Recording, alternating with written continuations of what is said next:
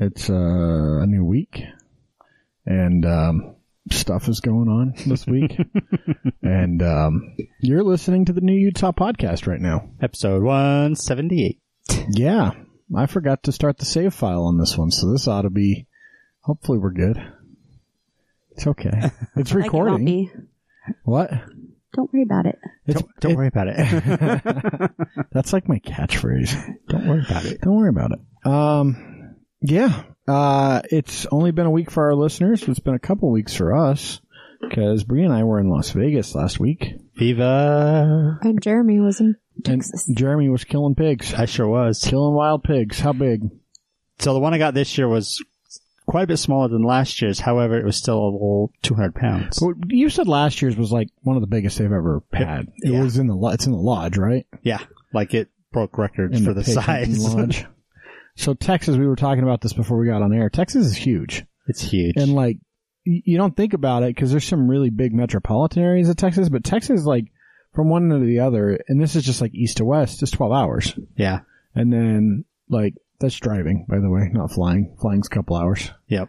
Wow, like 3. That's like here to Chicago. But it's a fucking long, it's huge. Texas is massive. Yep. So I know driving from like Lubbock to... They don't say deep in the heart for nothing. No, like driving from Lubbock to Austin, which I did a few times because my aunt lived down in Austin for a while. That's a long drive. It was 12 hours. 8 to 12 hours to drive from one side of the state to the other. Just insane. Even like Dallas and Houston are like 4+ hours apart. That's like driving to Las Vegas for us. And that's where I was, is in between Dallas and Houston. And the closest, I say this, big city is Waco. Yeah. Waco's like 130, 140,000, somewhere in there. So it was fun though. It is definitely Trump land. Holy crap. Oh, fuck, of course it is. Like, one of my uncle's neighbors, and when I say neighbors, you don't think neighbors like here where your like neighbors. They're a mile away. They're like, farm neighbors. Yeah, farm neighbors. So like my uncle's little farm is 7 acres, and that is relatively small for for that area. That's like nice retired couple has this is a tiny little property, because like his one of his neighbors next to him is like 260 acres. So anyway, one of his neighbors, this is all like old homestead property probably too. A lot of it is. One of his neighbors down the street has put signs up calling his driveway Trump Lane, and he wow. hand painted these signs. These guys are fucking idiots. Nailed them to trees. And there are like Trump banners. I mean, I don't think my political views are any secret to anyone that's ever listened to any episode of this show. But what fucking idiots. It was just. I'm curious if they have a take that isn't Fox News about what's going on with him. I don't know. We We don't really talk about that much here. We do talk about local politics a bit. We just try to keep it Utah. Which, by the way, everyone should have gotten their ballots in the last few days. I think we got ours last week sometime while we were gone. If you are going to have a ballot, your mail-in ballot should have arrived for this election. Mine hasn't come yet. You might not have anyone up for election. So it's a small election. It's an off year. Well, we just overturned nearly all of Riverton last time. There may not be one this year. Most of the ballots are going to be relatively small, small fields of candidates and stuff like that. Salt Lake City, of course, has a pretty serious race with the mayor. I'm excited to see what happens there. Yeah. It's kind of nice being an onlooker and seeing. It's a little polarizing. Like, even some of our friends, like, watching them. Like, talk about the different candidates, yeah. Yeah. I was talking to some people yesterday that were like, we were talking about doing some lobbying for some different things, work related. And, she's like, I'm on this other person's campaign, trying to get rid of Ben McAdams. And I don't think that person would appreciate it because he's also in the race. And I'm like, probably shouldn't tell you who I'm going to vote for, should I? Wow. But, yeah. So, but my local House rep, who I try to vote out every year, I think he wants to come on the show, by the way, Hutchings. Oh, yeah. Which I'm happy to have him come on the show. It's like he could walk over here. He lives like 3 blocks from here. But I might actually have to vote for him. There's some personal interest gain to be had out of him being in office, just on some of the stuff he's doing for my company. So, it's interesting how that works sometimes, right? I'm going to start lobbying for Wendover Airfield to be restored. That'd be cool. Is it in East or West Wendover? It's in Utah. Well, speaking of which, how did that go this weekend? Did you find any ghosts? It was really long. I think I kind of went in with like a little bit of a sad attitude. So like I wasn't. You talked to me too much. I wasn't in tune. No, it had to do with, no, it had to do with something else. But, it was really cold and it just got colder as the night, like it rained the first half of it. Yeah. Like while they did Saturday? while they did the presentation. Unfortunately it stopped by the time we actually like got out and got on the property. Oh, that's good. So but it still was like, freezing. But like there was a lot of really soccer game in the rain. really like cool experiences that happened. I'm trying to like mark my recordings with somebody else's because I think I got a really awesome EVP. So yeah. It wasn't someone farting? No, it definitely wasn't. It actually had to do with a creepy doll that I bought. I ended up taking it out there and, did you leave it? Did I leave it out there? No, it's in my car. Just leave it for someone to find later and really fuck with that would be awesome though. Wait. It's marked with a spirit and you've kept it in your car? In my car. I don't know if it's marked with a spirit. Well, I do. It could be. She's cute, but she does have a split open head, so there's that. But what kind of dolls are you buying? So in the over 100-year-old dolls, so in the officers' quarters, there's actually a Preservation Utah it's not a plaque, but it's just like a letter of recognition for it because that has been restored. And then I got thinking and I sent Wendy a message and I was like, we need to get on this because it is on the Utah side. So there's a lot of buildings. I'd like to that would lobby. be like if it could get it couldn't get completely restored because that base had like 18,000 people on it. It was huge. Base. Yeah, but to see the buildings that are still out there get restored would be. Look, let's be clear. You can't incredible. Poison thousands of sheep with sarin gas and not have a good sized base to do it from. Yeah. Well, and it's that was from Dugway, by the way. I think it's in the airport museum because there's the officers' quarter museum and then there's the airport that's like right next to it. There's actually a picture of all of the planes like out on the runway, and it's just like the most incredible thing that you've ever seen. What are the buildings used for now? As a museum? So for the high school kids that are pissed off and went over to hang out. No, so there's 4 hangars, 4 of the white original hangars. One has some planes in it. Actually, a plane just crashed out there and it's like parked on the inside. Like the guy was super, super lucky. Then there's another one that is privately owned and they restore planes in there. I don't think there's anything in the middle one, but it was an Independence Day. And then the end one is privately owned? No, the National Guard actually uses it. And then the Enola Gay hangar. Right. Some of the buildings are used for like, if you look clear out, like way outside the runway, there are 2 buildings and those are used for carpet storage for the, for the casinos. And then, there is like some of the barracks are just like storage. I think the mess hall, like scouts use it sometimes. And one of the barracks has been like completely restored. And I think they do like you can go out and like stay in it kind of thing. I want a petition for West Wendover. And the hospital is just full of like storage stuff and they had a lot of, well, last year I didn't see it in the light this time and I didn't go in again. I just like stayed in one spot because that's where I had my experience last year. And so that's like where I put the doll down. But they store like, the air show stuff, like all the like signage and stuff like that in there. So the airstrip's still in use though. Oh right? yeah, all like constantly. Yeah, actually, if you go on and the fire station is still used. So if you go into the fire station or the Enola Gate and you were to go out specific doors, basically like TSA would arrest you because you're on the airstrip. Yeah. So you have to like tell everybody once they go in the buildings, like, don't go out. I told somebody they get shot, and I think he really took me seriously. And I was like, well, I don't think they're going to shoot you, but, like, you don't want to get arrested. Like, that would be a bad day, because it was his, like, almost his 21st birthday. No, you should have stuck with you'll get shot.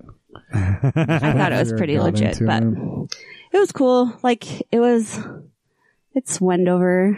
It wasn't as long as a drive this time as it felt last year. Did you hang out at a casino and gamble the next? No. I would have left there, like partway through and been like, I'm going to the casino. I couldn't. I was a group leader. I know. So, it started at like 5:30 and went till like midnight. So. Oh, that's not bad. I would have totally went to the casino afterwards. I went back. Well, actually, I fell. At the end, like, I don't know what happened. You didn't break your hip, did you? No, okay. No, but it was weird. It was just like a weird it was like weird circumstances. And so, it was pretty painful that whole night. So then I had to come back and work on a cake. So. You know what makes pain calm down? Free booze in a casino. Oh, hey, so I think I might have mentioned last week that I was going to the hot springs. Awesome hike. You guys should totally do it. I saw your pictures. It's like about an hour and 15 minutes. However, I'm going to be that ass right now.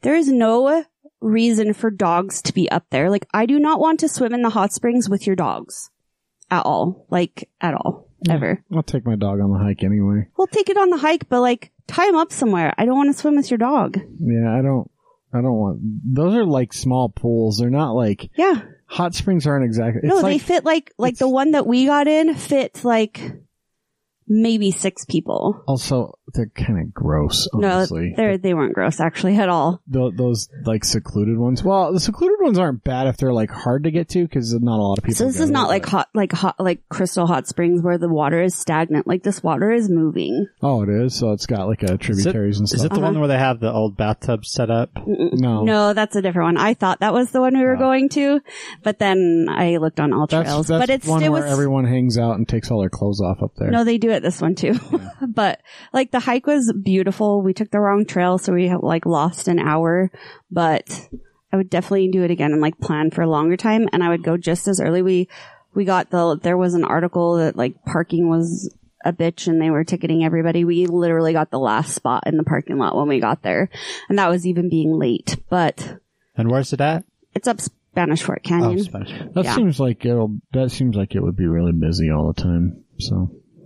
Yeah, like all the time. And we went early enough that there was only like maybe 20 or so people up there. But as soon as we got out of the pools, because I had to get back to Salt Lake, like just tons of groups started coming up. And I was like, ugh. But people hike that in the dark.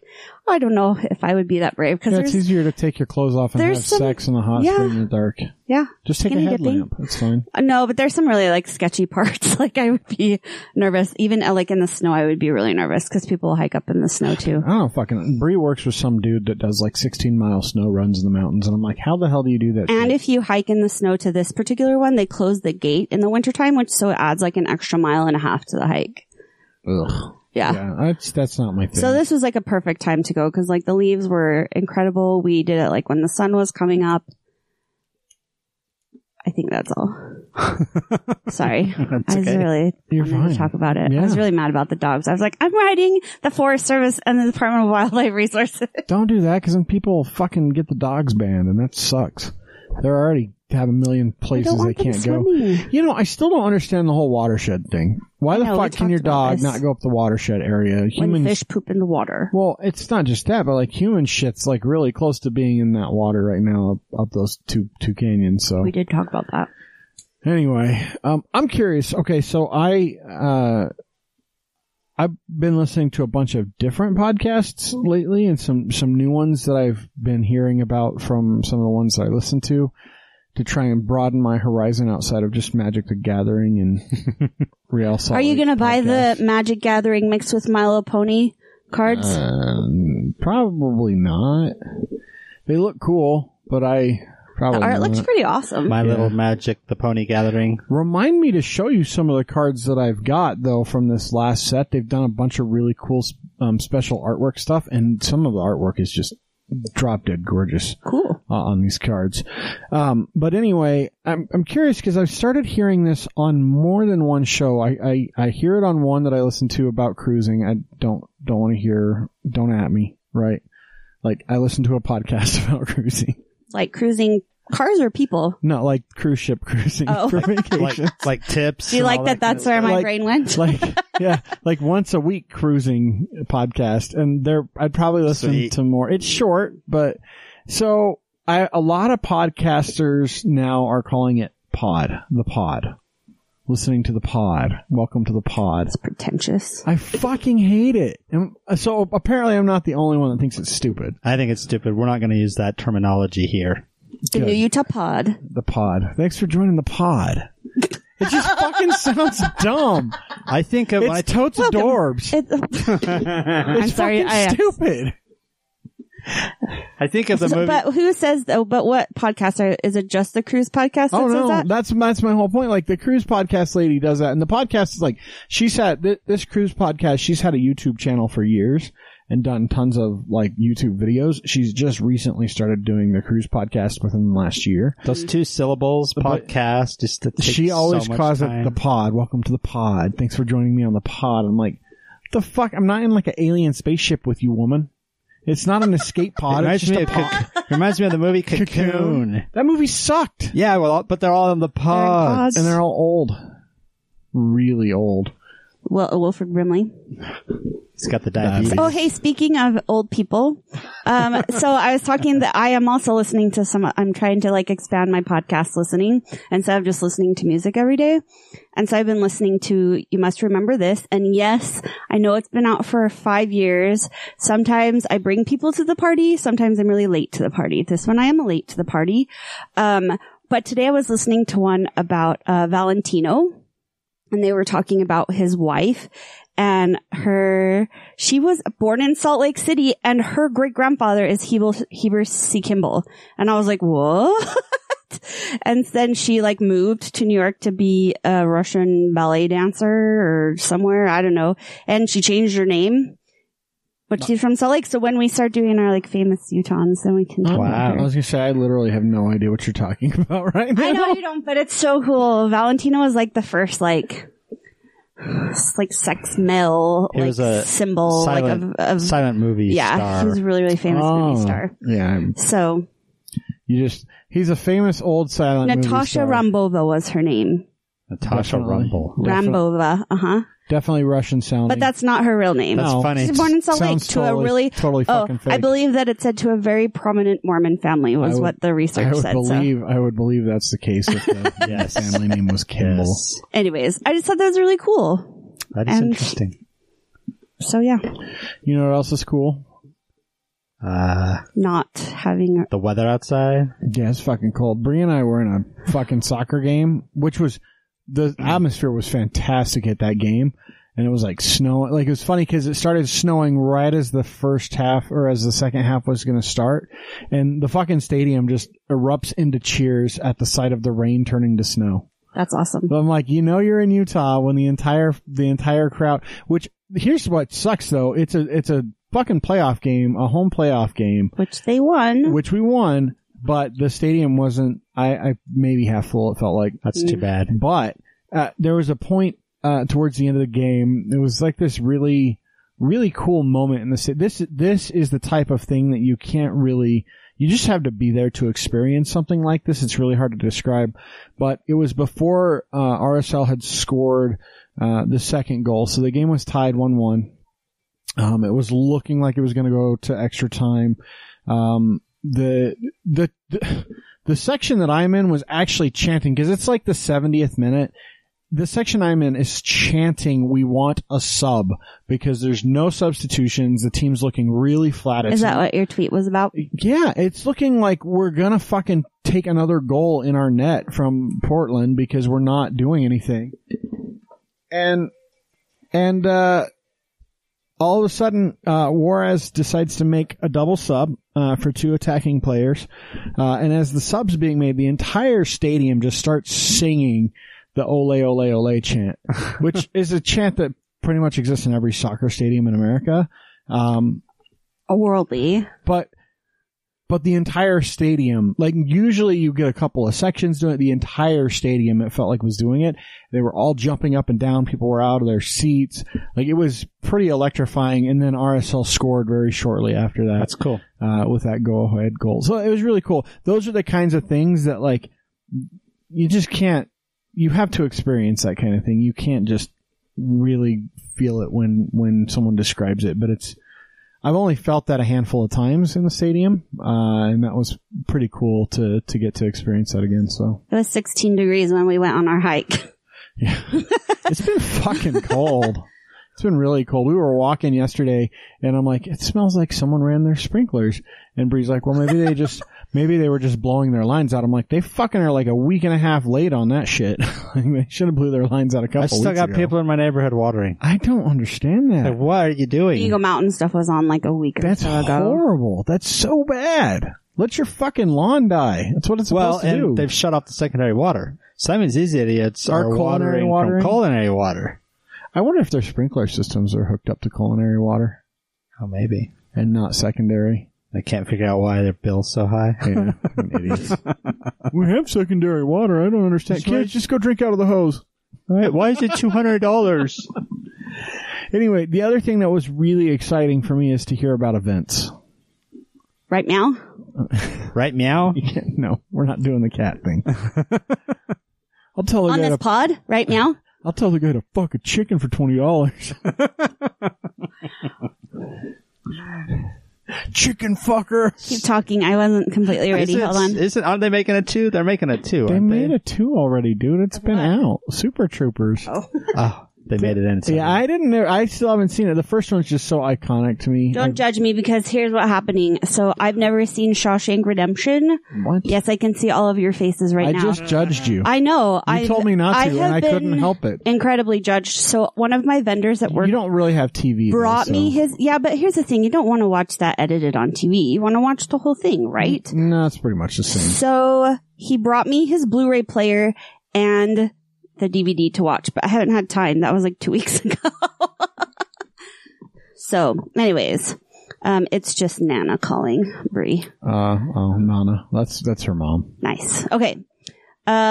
So Dine Around's going on. We talked extensively about that in last week's episode. I'm excited for it. I wish go take advantage. Yeah, I'm sure I'll go at least once or twice to different places that I haven't been. I wish they would pay us for the free advertising we do for them, because I really like the program, but I know they pay an arm and a leg for advertising on other stations. I'm sure they do. It's not a free thing. Better get on that. But I really like it. It's just such an amazing way to try food at restaurants that you wouldn't normally go to, maybe. It's true. It's true. There's a lot on there that I would love to try. So coming up this weekend, Fort Douglas Cemetery tour. It's not like a creepy Halloween tour. It's a historical. These are the people that are buried here, and this is how they got here. And there are some really incredible stories up in that cemetery. It starts at 1:00, and it's free. Most of how people got there is they died. They died for sure, but there's some reenactments, and they sometimes reenact the murders. Murders. I just assume they're all murders. No, I mean, I guess technically some of it could be, but do they just reenact the murders? That's what I. When I went up there a couple of years ago, they had some family members there too, which was really awesome. I'm gonna Lizzie Borden your ass. Yes. Chop. Exactly. Chop. A reminder that the Diwali festival is also. Yay, Diwali! I didn't get invited this year. Cause you fired your friend. I mean, I'm sure that has some bearing on the reason. So something that I actually don't know if I found out about it before the last shows, but Holy Stone Distilling is having their grand opening on the 26th. I know, it's so exciting. I'm so tired of seeing all of his Instagram pictures. Well, they have been selling it, and you can get it at like local bars and at the liquor stores. But it's from 11 to 7, and they're at 207 West, 4860 South in Murray. So go support them. It's right by T. Rose Diner. They are, there you go. You can go to T. Rose Diner, the best Thai place in the valley. I wonder if they're going to have their absinthe ready for this weekend, because they're making an absinthe. But I have to say their packaging is I'm next to Sugar House. Their packaging is some of my most favorite in Salt Lake. It's incredible. Vote Your Main Street is still happening. Also, you can use as many email addresses as you want. You get 5 votes, and all it doesn't register you for anything. It just sends you like a code that's only good for 5 minutes to go vote. So just make a bunch of free accounts. Keep voting. Yeah, do that. Something that I forgot to talk about. I'm a terrible person. Wasatch Community Gardens. You are fucking horrible. 30th anniversary party is this week, and I feel like it's only $10. I feel like we talked about that once. Yeah, when they were here, like months ago. Anyway, so $10 at the Union Event Center. Go support them because they are a freaking awesome organization. This weekend on Saturday is Walk Through with the Lights at Asylum 49 from 2 p.m. to 5 p.m. So they've moved everything back over to the hospital side. If you're too chicken like me, you can go out and walk through with the lights on. They moved it back to the hospital side, not the community side. Yeah. So that's cool. And then you can stay and go through it again with the lights off. Or you could just not be a pussy and go through it with the lights off so you don't actually know what's coming around the corner. I don't know. You've been there how many times now? I've only been there 2 times. Just a couple? Yeah.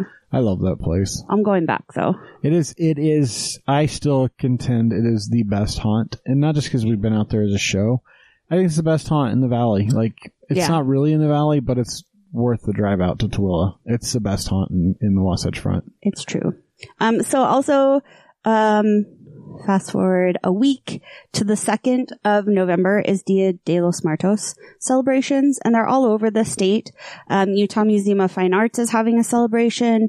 The Utah Community Cultural Center is having one. Even Helper is having a celebration. I'm painting a skull. Do it. I like sugar skulls. I really love sugar skulls. So I really wanted to, Hollywood Forever Cemetery throws like this massive party, and I was hoping it was going to be on Halloween and I would go down to California a day early, but unfortunately it's on the Saturday, so I can't go. That sucks. I know. I want to go. It's like $25 to go, and it's just this huge party in the cemetery. Like, everybody gets in like massive costumes, like Day of the Dead costumes, and look up the photo. Cool. It's incredible. That'd be pretty cool. Yeah.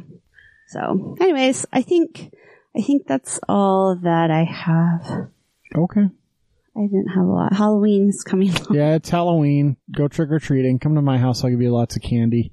I will only put a few razor blades in it. And what's the new one? Razor blades and drugs? Oh yeah, fuck yeah. We'll bring lots of drugs. But who's gonna waste our drugs on kids? See, that's the thing. I don't want to, first off, I don't want to give kids meth. They're fucking rambunctious enough, right? Give them like pot brownies. Give them some fucking downers. Why would I waste good pot brownies on a stupid kid? Yeah, see, that's the thing. That's what I've never understood. Like, no one's gonna fucking spike something to be a I'm gonna go way out of my way and buy some expensive drugs so I can give it to kids. No. And if I wanted to fuck with kids, I'd go to the mall and fuck with them. Like, it's way better. Or go to their school. Never mind. I don't want the cops coming to my house later, so, nothing. That's bad. Don't fuck with kids. No, seriously, like, I still consider every year, I won't be home this year because it's on a Thursday. I'll be at the Hairy Butts playing Dungeons and Dragons like a real person. You need to play Dungeons and Dragons with my roommate. I think you guys would get along swimmingly. Speaking of your roommate, we didn't talk about this, right? Well, that's because it just happened. Yeah, fucking how crazy is that? So crazy. Well, now you got to say what it is. Just up and disappeared. Jess needs a new roommate, so if you want to be Jess's roommate. The one that just moved in like 3 months ago. Oh. Jess had a roommate just... Did he take all of his stuff? Vanish. No, he actually left his brand new futon. I don't know. Free futon. Like, I left on Saturday morning, and as soon as I got home on Sunday, I didn't go up to my room. I just started working on the cake. And then I delivered the cake, and I got home and got in my room, and there was a note and a key under my door. And I was like, Cade, Ron, did you guys hear Tom leave? And they were like, no. I was like, oh. Yeah. Just up and left. I guess the futon is either one, he couldn't move it, or two, it's like, sell this. I don't know. It's a nice futon, though. Sell it and make some money. Just advertise it. The room comes with a free futon, people. So I'm sure it's up on KSL and Craigslist and Backpage. So no explanation, no nothing, just gone. Oh, no, the note said that he found a place with his friend. But I'm like, he did no notice or nothing. That's crazy. It was weird. I don't know. Mom's fake news. I started recording again when you said that, so I'm gonna leave that in. I try to cut stuff so that people don't necessarily notice. Just make that a clip and put it in every once in a while. But I'm definitely leaving that in. Your mom goes to college. That's Bree's favorite movie. Everyone. Where was I the other day? I was at lunch or something, and there was a table next to us. Oh yes, I was at dinner. It was last week, and there was a guy that looked like Uncle Rico sitting at the table next to us. Did you say, "Hey, Rico"? I was going to ask him if he could throw a steak over the mountain. Actually, and Coach just would have put me in. But only one person at the table. That was funny. You were eating with a bunch of shitbags. Apparently. That's what I'm going to say. I don't even know who they were. I don't care. So I wanted to talk about some changes that have happened real recently in the state of Utah that are kind of sweeping the nation. It's a little bit of a craze almost out of nowhere. I don't think it started in Utah, though. I think that it started elsewhere, and then Utah started. Well, yeah. So I'm talking specifically about vaping. Right. So vaping's been around for a while. I used to vape back in the day. It got me. Do you vape, man? It got me off of cigarettes, and I smoked a lot. I started smoking when I was 12, and I smoked a pack a day for a period of time. I smoked a lot of cigarettes. So I'm just going to ask a quick question just because I'm not familiar. I know that my boss vapes. He has the ones that you the Juuls that you plug in. Do they all have some form of tobacco in them? Is that the point, or? Not necessarily, but yes. So let me explain vaping as a whole. So there's a bunch of different components. This is important to understand what's going on. So Utah, part of why we're talking about this, it's in the news every day. There are people going to the hospital. First death was a week ago. Inexplicably, there's somewhere near 100 people in the state of Utah that have been admitted to the hospital in critical condition or worse, for vape related illnesses. That's all they're calling them. So vaping is the idea that instead of smoking harmful tobacco, part of why tobacco is so bad for you is you're actually inhaling burning material directly, right? And the crap that's in the filter, the fiberglass and all the tar and shit like that you're inhaling, it's not good for you. It causes lung cancer. We've known about that for years. And smoking has gone down dramatically in this country, especially amongst kids. What has gone up is vaping.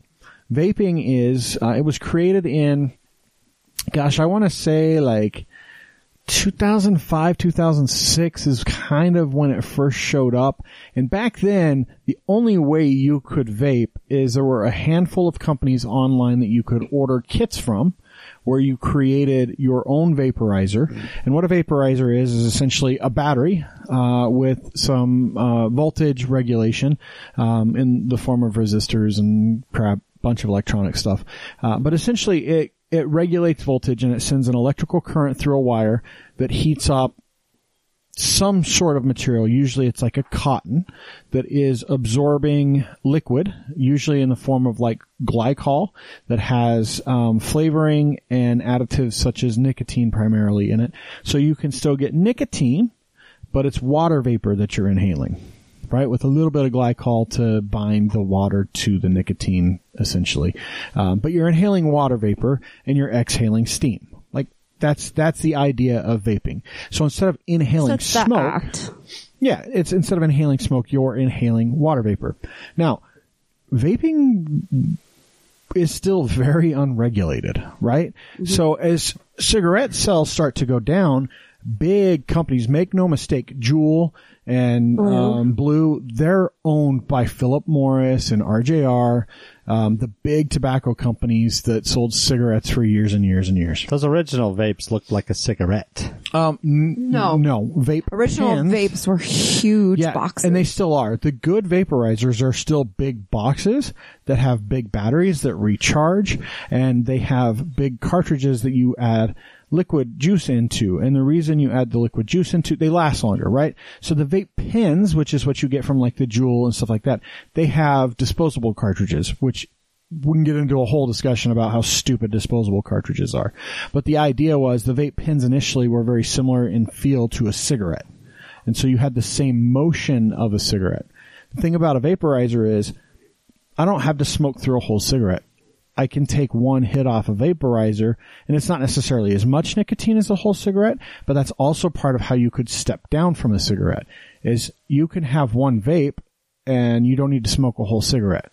And so you can have one vape, go back to what you're doing, an hour later have another vape, not have to smoke a whole cigarette in that time. So it's not regulated, and now people are making their own juices. So yeah, it was pretty unregulated, and it was catching on rather quickly, but there weren't shops yet. And so I want to say like 5-ish years ago, vape shops started popping up everywhere. So it went from almost entirely online to heavy brick and mortar. And basically all the head shops all over the country turned into vape shops. They also still sold all your pipes and your bongs and all that crap, but they also primarily sold e-liquids, which are flavored nicotine added liquids.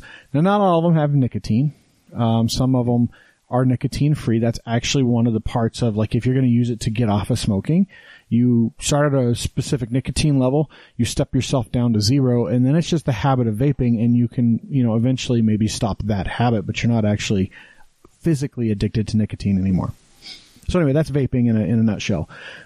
Well, one of the things that's happened over the last 5 years, maybe closer to 10, but I want to say the last 5 years has been really dramatic. Kids have been vaping, like in droves, from middle school up through college, like nobody's business.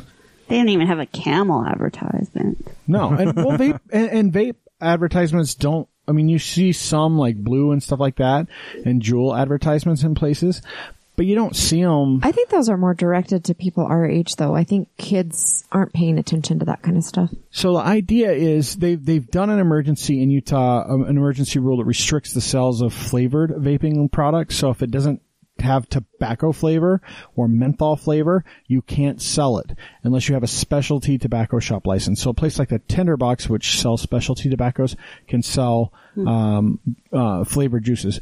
The thing there is that makes it illegal for gas stations to sell it. It makes it illegal for these vape shops to sell it unless they get a specific license, which, I mean, essentially that's kids are walking into vape shops and buying this shit. Thing is, you can buy it online pretty easily too. Now, the problems that they're having, so in the case of Utah specifically, the 100 people that have been to the hospital, nearabouts, it's a little bit less, over 90% of them admitted to using THC vapes. So these aren't vapes that they can just buy in the store. They're vapes that are laced with THC, which means someone has made that juice. Probably doesn't know what the fuck they're doing, and is probably obviously if it's putting people in the hospital. Well, and it's probably added chemicals in it that are extremely harmful to you to inhale. Like, oh, well, let's just put some fucking furniture polish in with this or something. I don't know. I doubt they're putting furniture polish. No, but they're putting chemicals or the wrong mix of chemicals that's creating problems. So, well, or what people don't. Obviously, these people don't realize whatever chemical is in there, you're going to create a chemical reaction. Yeah, and that's just it. I think they were saying vitamin E. Yeah, and they're not understanding because they're not chemists. Like, they're not understanding what they're doing when they're creating these THC lace ones so people can get high through their vape pens and their vaporizers. But what I'm saying is 90% of the people that were admitted to the hospital, of these 100 or so people, admitted they were using THC. How many others were using THC and didn't admit it? Mm-hmm. Right? Like, I'm guessing that's probably the case with all of them. And a lot of these cases nationally have actually been linked back to one specific supplier that is like in Southern California that is no more. Mm-hmm. Like, the business doesn't exist anymore and just kind of vanished out of thin air. And so I just think it's a really interesting story to follow. It's terrifying because it's burning their lungs. Like, that is... Well, I mean, look, it's no more terrifying than dumbass kids fucking snorting bath salts or smoking bath salts, like that's a dumbass thing to do too.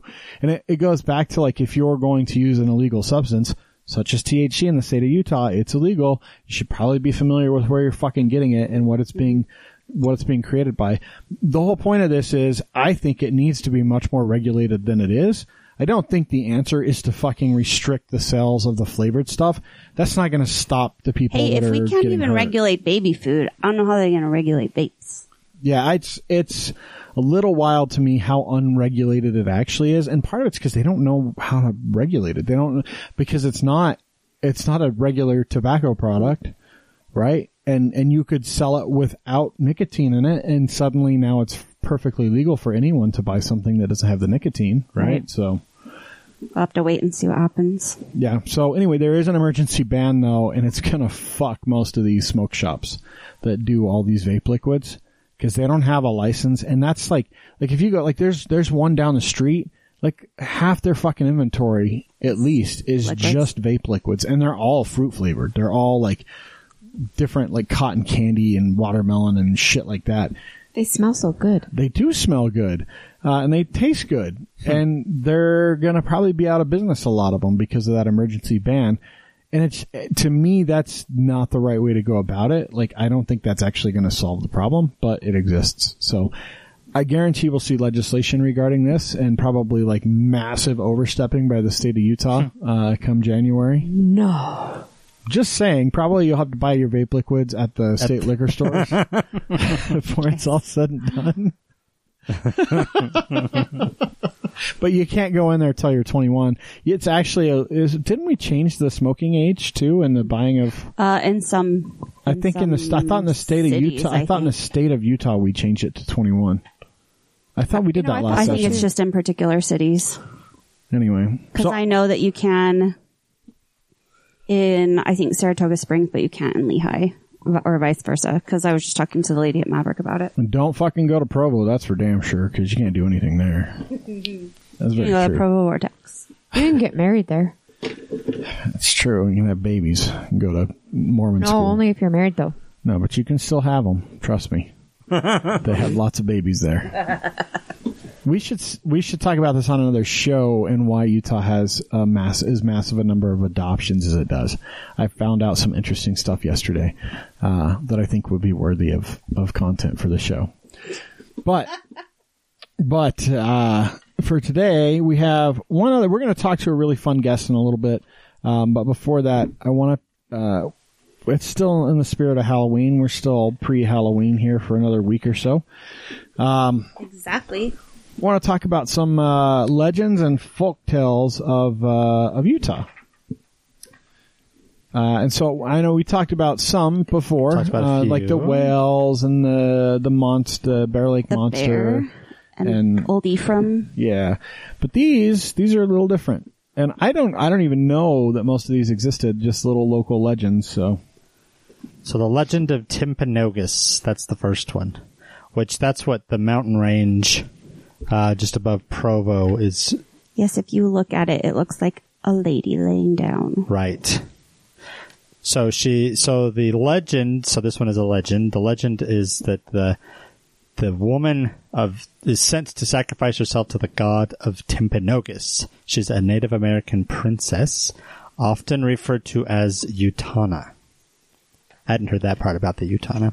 But she falls in love with a brave, and she thinks that she falls in love with this brave, or this other Indian, and she thinks that he is the god. American. What's it, Native American? Yes, Native American. First Nationer. She thinks that he is the god sent to appease. Eventually, she sacrifices herself, and the two of them die with broken hearts. So it's like Romeo and Juliet shit. Kind of. So the mountain range, though, that's the explanation for why the mountain range looks like it does. And it does. It really does. Yep. If you look at it, it looks like her dying on her side. Looks like a woman. And that's why so many people die on Mount Timpanogos. So if you're in the Timpanogos cave, are you like in her uterus? Like that, the really big open room? No, she's the other way around. Oh, so is that like her boobs? Boobies, some of her memories. But I'm definitely like traveling down her digestive tract. Is that what? Maybe that could be what that is. Could be, yeah. Those caves are pretty cool. They are cool. So Montezuma's gold, and this is one I had not heard of.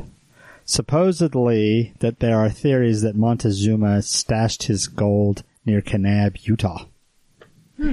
And supposedly there are gold hunters and treasure seekers who go down there looking for it. And supposedly they have found treasure tunnels, that they call them, different rooms that exist, but nobody has actually been able to find any of the gold. This is just fucking Mike Noel trying to get people to go to his dumbass town. That's all this is. Kanab, Utah has nothing for anyone, so this is just them making shit up to get people to try and go there. That's what I'm saying. I don't know. I just don't like Mike Noel or Kanab, Utah. Have you ever looked at a map on how to get to Kanab, Utah? You have to leave Utah to get to Kanab. It's ridiculous. What about the Lady in Black? Lady in Black. So supposedly the Lady in Black was traveling with a large number of gold coins in a mining town in early Utah, down close to the Bear River. Somebody found out that she had the money, and they murdered her in a shallow grave and took all the money. So supposedly there's sights of the Lady in Black walking the streets looking for her gold and or the person who killed her. That's another one I had not heard of before. I think these are all bullshit. What about the Kissing Tree? Well, Case Cross is on it. So that's the next one. Not to jump past the Kissing Tree, but Case Cross is on here, and we've talked about that one. So at least there's one on here that we've heard of. Yeah. Well, the Legend of the Timpanogos is probably true. True. So during the Pioneer era in Salt Lake City, there was a tree known by most travelers and lovers as the Kissing Tree. At some point around 1933, the tree was cut down and a monument was erected in its place. You know why it was cut down, right? Didn't want all those fucking kids spreading disease and kissing under that tree. Does the article say where it was at? Or where the monument is at? 316 South, 600 East. So downtown. Oh, that's by where the well is. There's like a well water over there. Oh, yeah. There's a young woman named Marilyn Watson who immigrated to Salt Lake from Scotland, so it was a Scottish problem. Damn promiscuous Scots. She was 19 years old, and she liked purple dresses. Yeah. Dancing and flirting with boys. And then she caught pneumonia and died. But the purple lavender of the tree is supposed to be representative of the young woman. Because she liked purple. Lavender and purple. And kissing. Yeah. And trees. It's not a very good legend. A monument was built because they cut down a tree. Well, they say that she enticed people to come kiss at that tree. Whatever, yeah. Make out with a ghost. Would you do that, Jess? Make out with a ghost? No. What if the ghost was really hot? What if it was like from the movie Ghost? It was really So is Patrick Swayze. Patrick Swayze. He's the Swayziest. Like Patrick Swayze goes. Like I don't think Patrick Swayze now is a dude you want to make out with. I don't even know what he looks like right now, but I can't imagine he's dead. I was just going to say he's dead, so I can't imagine it's good. We do not want to make out with a corpse. What about making out with Patrick Swayze now as an actual ghost? If he looked like he did in the movie Ghost or Roadhouse, you can choose. Dirty Roadhouse. Dancing. Was he in Roadhouse? Yeah, he was. Yeah. And Dirty Dancing. Yeah. It was the same Patrick Swayze in all three. They were like a year and a half apart. Like he was the same version. It's not like Sylvester Stallone where like as the years have gotten on, he's gotten like uglier and bubblier. I want the Dirty stunts, Dancing Patrick Swayze so he can say nobody puts baby in a corner. I put baby on a chain.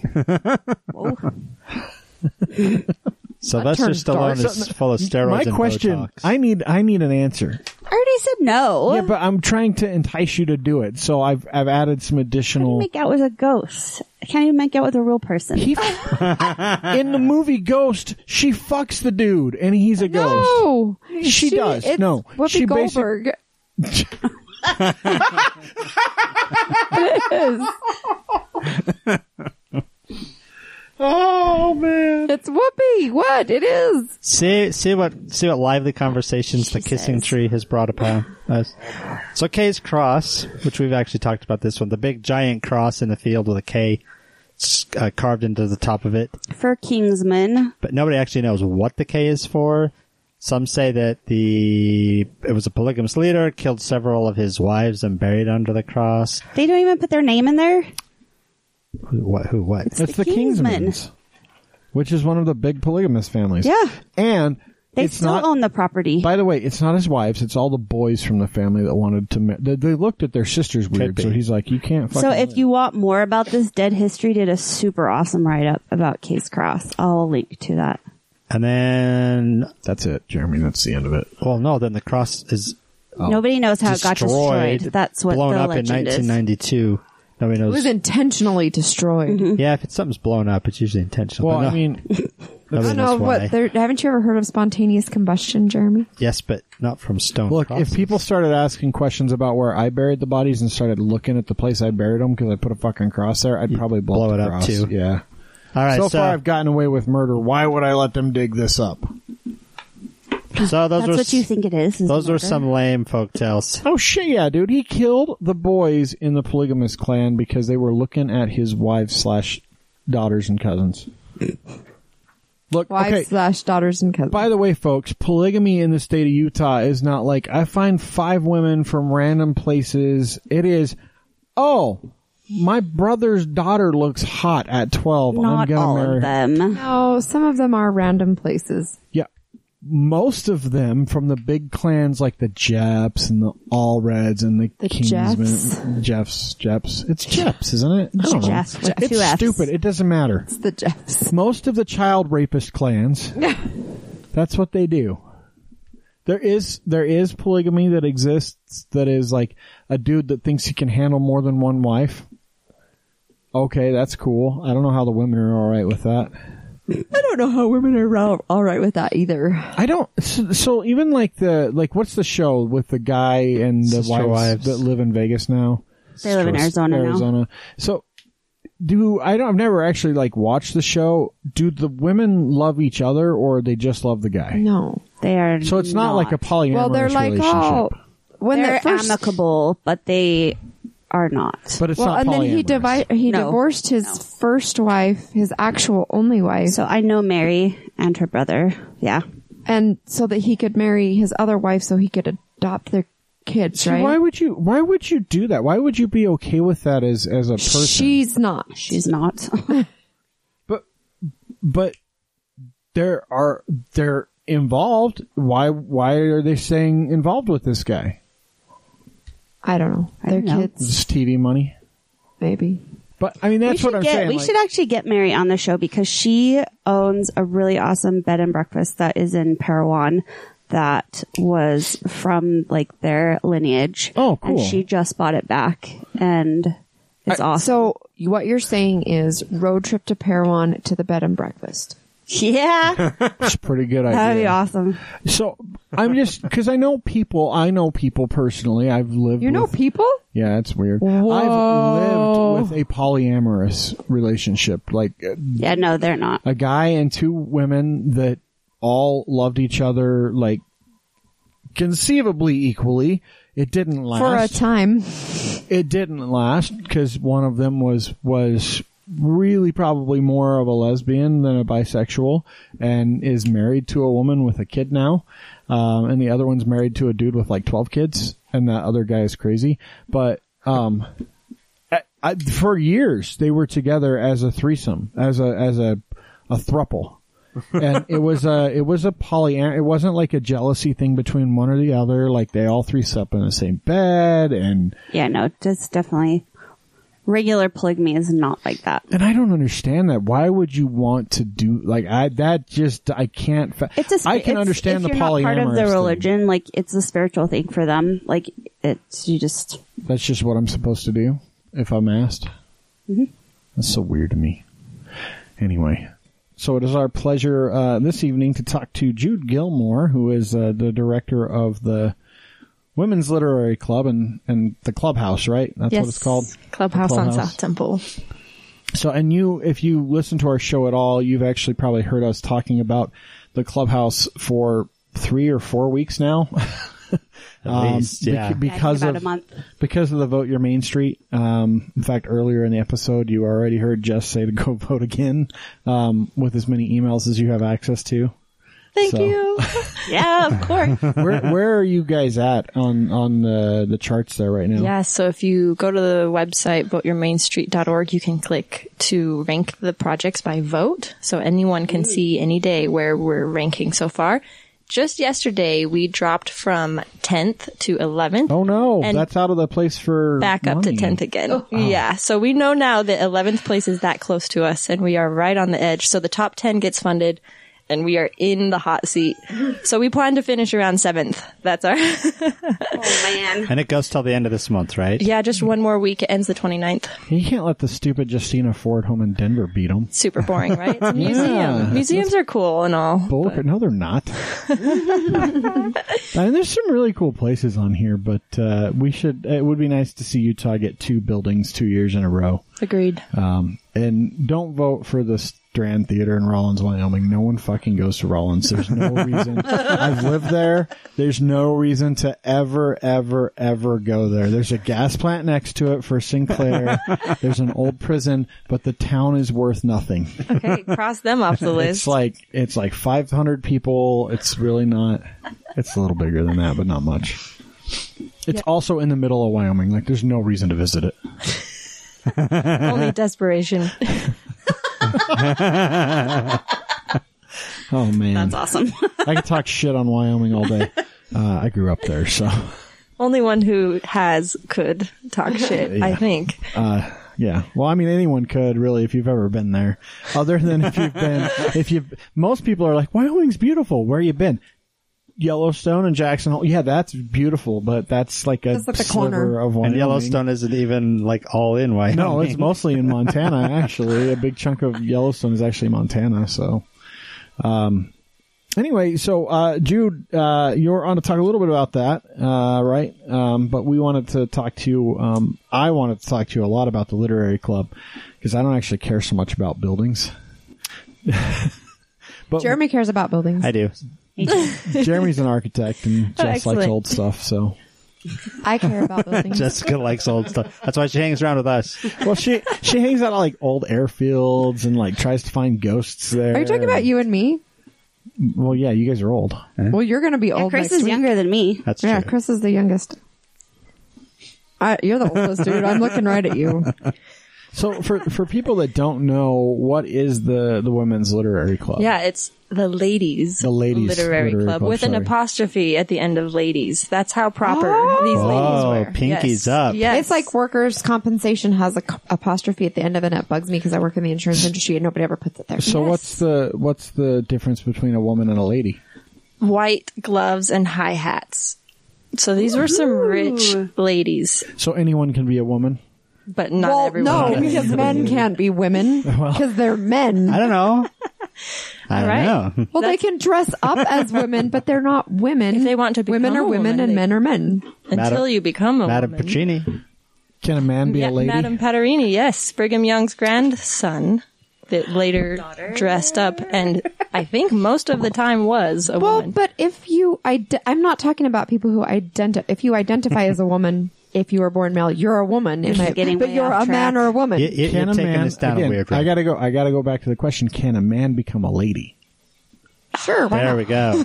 Well, a couple did historically in the Ladies Literary Club. A couple of men did join the club, and they put them, as story says, they put them on dish duty for a couple of nights. So were they like the houseboys? Yeah, and they'd quit.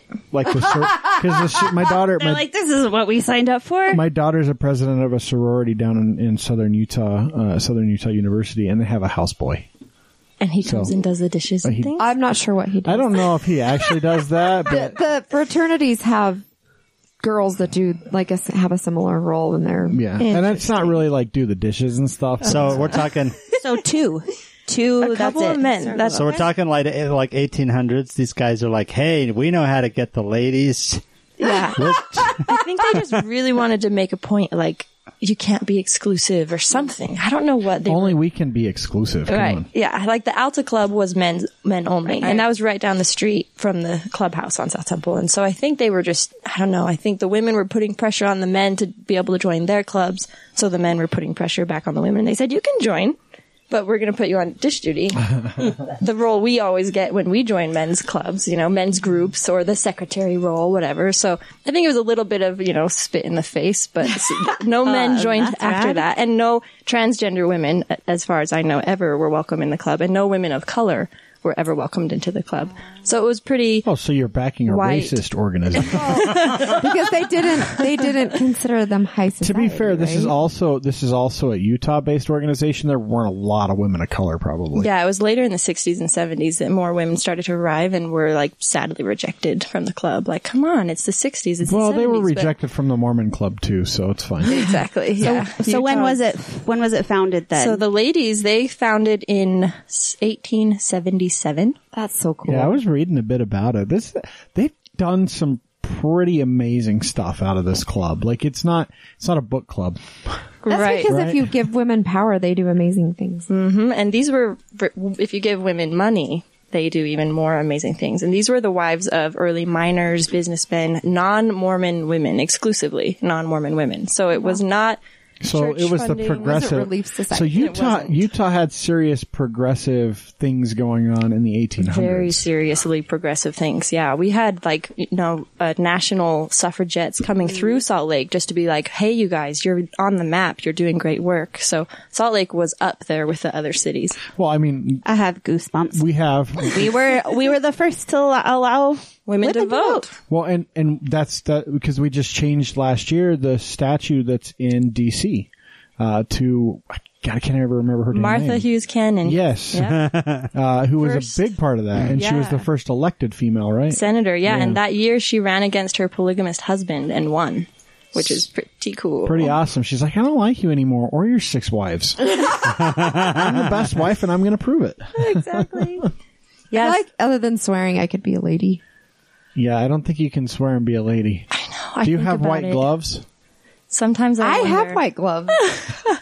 I think the ladies roll over in their graves sometimes at what goes on in the clubhouse. Nothing too crazy, honestly, yet. Nothing too crazy, but enough that I think we've done plenty of firsts in the clubhouse in the last few years. I bet you guys cross your legs.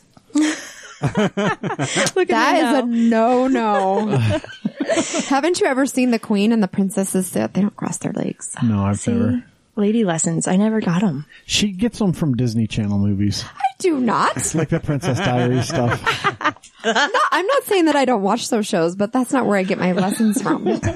I'm noticing the bejeweled headphones you have on even. Yes, clearly, I made these. We are working with a lady. Oh, yeah. I would have it no other way. I just have to be extra, I guess. I can't settle for just a woman. It's gotta be a lady. Pinky and all. Yeah. I think I'm a weighty. I'm kind of in the middle between a woman and a lady. I'm not quite a lady. Hashtag weighty. Wascally weighty.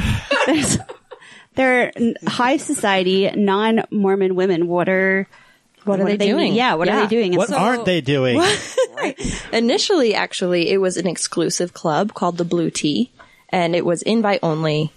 Member, you had to know someone to get into this club, and they said, "Okay, we don't want to be exclusive." Was it anymore. knock on the door, little slide secret code? Yeah, there's a gorilla that actually operates it. Yes. This is not Roger Rabbit. And so some women said, "Wait, this club needs to be open to quote unquote all women, aka all free-thinking women." Yes, and so that's when the Ladies Literary Club started. Was they broke off the Blue Tea and they said, "We're open to all." So there was those 2 clubs coinciding each other for a few years, and then the Blue Tea gave in and joined the Ladies Literary Club. So why literary? Did it start out? They were so academic. Were they? They were beyond their abilities academic. They would take on lectures and huge epic novels and not even read them, but try to scan them and teach each other what they're learning from their readings, which is incredible then, because women really were not allowed to be educated and read. Exactly. It's this is the 1870s. This isn't 20 years ago. Right. This is really early. This is before Utah's a territory. Yeah. So really early, and Brigham was still making booze. Yeah, it was Brigham Street. That's why they built their house on South Temple 30 years later, is because they were trying to take back that which was taken from them in those early days, being the minority of the non-religious group. So they were really intense ladies. I think they were not to be messed with. They're like Fight Club in the basement. Did they, were they the kind of ladies that delivered shit sandwich pies to people in The Help? That still disturbs me. They wouldn't do it personally. Right. They have messengers, I'm sure. If you're a lady, you don't do the dirty work yourself. That's right. I don't know. I'm pretty sure that lady in The Help was a lady. Just because she delivered a shit pie doesn't mean she wasn't a lady. A lady in what? The Help. Oh, yeah. I don't know why that movie just keeps popping in my head right now. That movie was great. Is that the only show you've ever watched where there's ladies? Ladies? No, because you make me watch stupid movies all the time. I don't make you watch anything.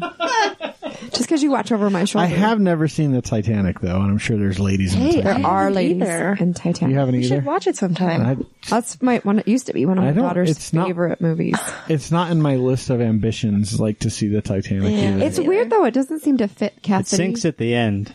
Thanks, Jeremy. Spoiler alert. Way to ruin it for everyone. But there are ladies on that boat. Yes. Oh, yeah, I would assume. The unsinkable Molly Brown. Yeah, but she's not a lady.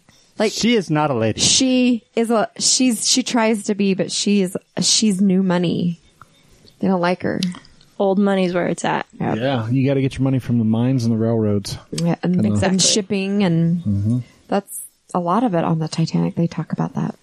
So how did they hold their ground on South Temple? Yeah, so it took 30, 40 years. Let's see, 1877 until 1913. Anyone quick with math there? It's 30 years. Yeah, so 40? I feel like it's closer to 40, but I'm not going to... 77 and 13. Yeah, so 35. 35, perfect. We were both right. It's right in the middle. Yep. So it took them 35 years before they were able to build that epic of a clubhouse. Though they did have a first clubhouse down the street. It's now replaced by a parking lot near the massage school on Paved Paradise. East. Yes, exactly. I was just thinking that same thing. Yep. We're good at that here in Utah. So they did have a clubhouse previous to this clubhouse, but they had to sell that first clubhouse in order to even buy the land on South Temple. And then it took them a couple of years. They took out a bunch of bonds and within 9 years had paid it off. So they owned the building from 1922 until 2013. So that's really cool. In the beginning, they bounced around from ladies to ladies' house, just, more book club style until they became bigger and bigger, needed the school space. And their first clubhouse was more of a schoolhouse, kind of epic. When you see photos of the dark wood schoolhouses, I don't know how to describe that better, but it's very classic looking. And they had to sell that building once their membership reached over 250 ladies. Wow. So that was the year 1910. They decided, okay, we're going to build a new clubhouse. And that's when they bought the lot on Brigham Street, South Temple. And it took them a couple of years for construction to finish, but by 1913, they opened the doors to the clubhouse, and they had a huge campaign that year to bring up their membership. And by 1914, the year after they opened the doors at Clubhouse, they had over 500 members. Wow. So this was huge. And they had membership fees or an annual membership if you wanted to be a life member. And that really is what sustained the building all the way until 2013. Did any of those life memberships get put in trusts? They're still around? I just really want to know that. I know. I need a historian can come and just go through all of the data that we do have about the Ladies Literary Club. I'll you volunteer yourself? I volunteer. So you said until 2013. Yeah. So what happened in 2013? Did the club just kind of dissolve? Yeah, they technically disbanded, though they did continue to meet for a year and a half after that point. Was it still like the socialites, or was it? Does Utah have socialites? Yeah, it's kind of, it was kind of like the socialites' grandchildren. It was Mrs. Huntsman. Yeah. Yeah. She was the only one left. Yeah, there's still, the members who are still alive are really, well-known women in their days, but now the younger generations would have no idea who any of these women were. So that's what the club saw over time, was just a disconnect where they still operated and existed here in their clubhouse on South Temple, but the younger generations just sort of forgot about them. So they continued to maintain club life all the way till 2013, but new members just weren't joining. They're like, anymore. Grandma, we're not interested in your Elks Loud. And they're like, what about this clubhouse though? And so by 2013, there were maybe a couple dozen members left. We don't know the exact number. And they chose to disband as a club and give the building away as a gift to Preservation Utah, formerly Utah Heritage Foundation, who I believe was on the show just a few weeks ago. Yeah. Yep. She sure was. She was great. Right before their modern home tour. Yeah, I'm so glad I went to that. That was really cool. That was a super successful day. It was really cool. Yeah. So fun to see how especially many the people green come out. bathroom. How does one accept a home like that as a gift? Like, that's incredible. It's a big deal. And Preservation Utah has done that a number of times in their 50 years of life as a nonprofit. And it can be a lot of work for a group to flip a building like that. Sometimes it's easier. You find a seller, you find a new buyer, no problem. This building specifically, the lady said, we have a few asks of you. Take on this building and keep it open to the public. Don't let it get torn down, and ideally keep it in the arts and education realm. And so Preservation Utah said, sure, great, yeah, no problem. They have experience running Memorial House, a venue down in Memory Grove. So that's where their offices are located. They do great with weddings and events there, but they aren't a event company. They're a preservation group. So they held the clubhouse for 3 years, running it as a venue, not really knowing how to ask what it's really valued for. So they struggled to keep that building going, and it was kind of sinking the organization, really, because it was a huge weight. But there was a lot of eyes on them in that moment. Okay, you just got this building. What are you going to do? So when they put it back on the market, I think there was a lot of frustration in the community. They thought, okay, they're not holding their word to what they told the ladies they would do. So they actually rejected a dozen offers because they were not the right fit, according to what the ladies wanted, until we came along as Photo Collective Studios, said, of course, we'll keep this amazing venue open to the public. Of course, we'll keep doing arts and education. And of course, we'll never let this thing get torn down. So they were very relieved to accept our offer. And that was in 2016. So from 2013 to 2016, those were the 3 years where it wasn't owned by the ladies, wasn't yet owned by us. And the preservationists really held it down to make sure it made it into the right hands. That's amazing. It is. Cause when you drive down South Temple, this is how my brain works. I always think about all of those buildings and how it looked back then. And to see something like that with the possibility of going away, it just would be. And what's unique about the clubhouse is so many people have not seen it. So it would have gotten torn down and forgotten so quickly. Whereas some buildings, like the city and county building downtown, the one that looks like a castle, it was up for demolition at one point, and it was saved by Preservation Utah and the community in general.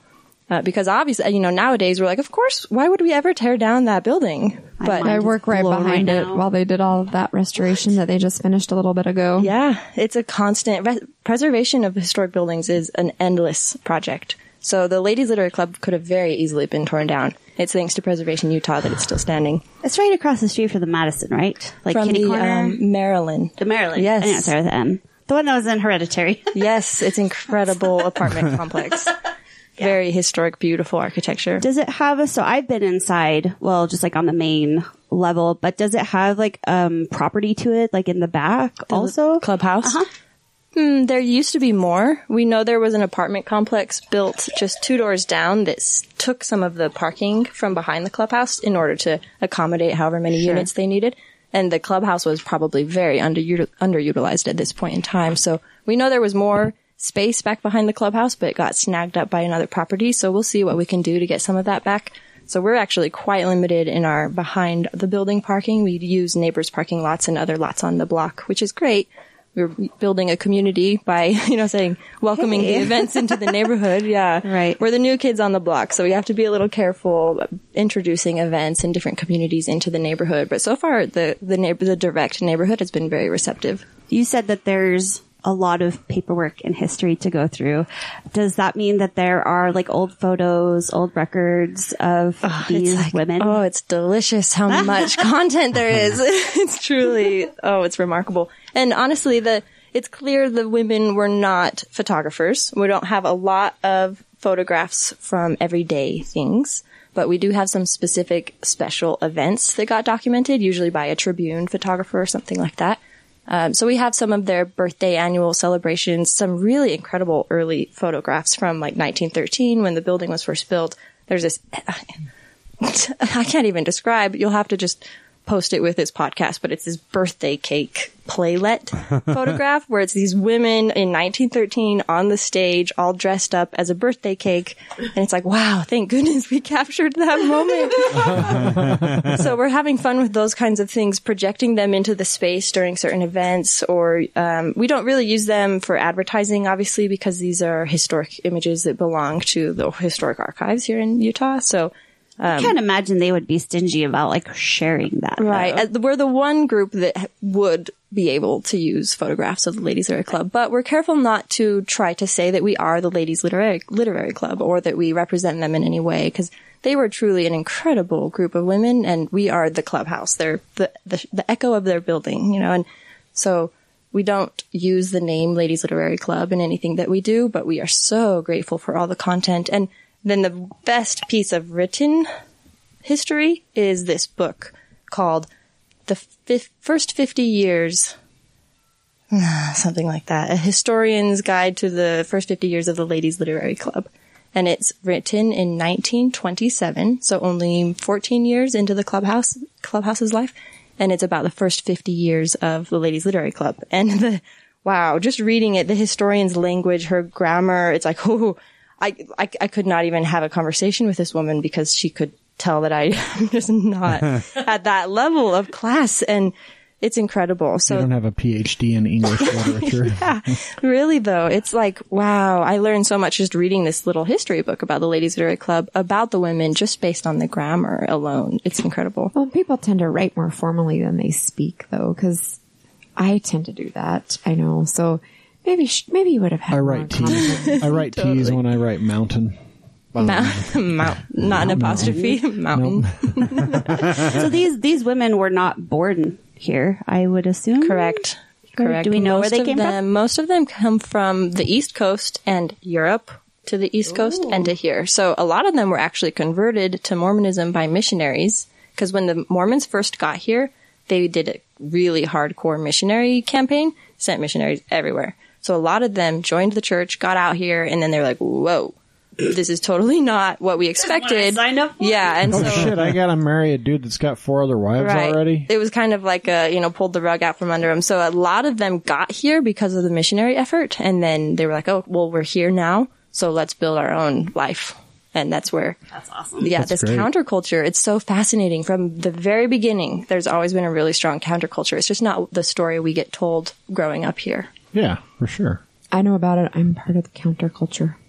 I was never Mormon. That's awesome. Yeah, she's Catholic, growing up Mormon. Here in Utah? Oh, yeah. That reaction says it all. So I'm actually curious. We're half an hour into this interview almost.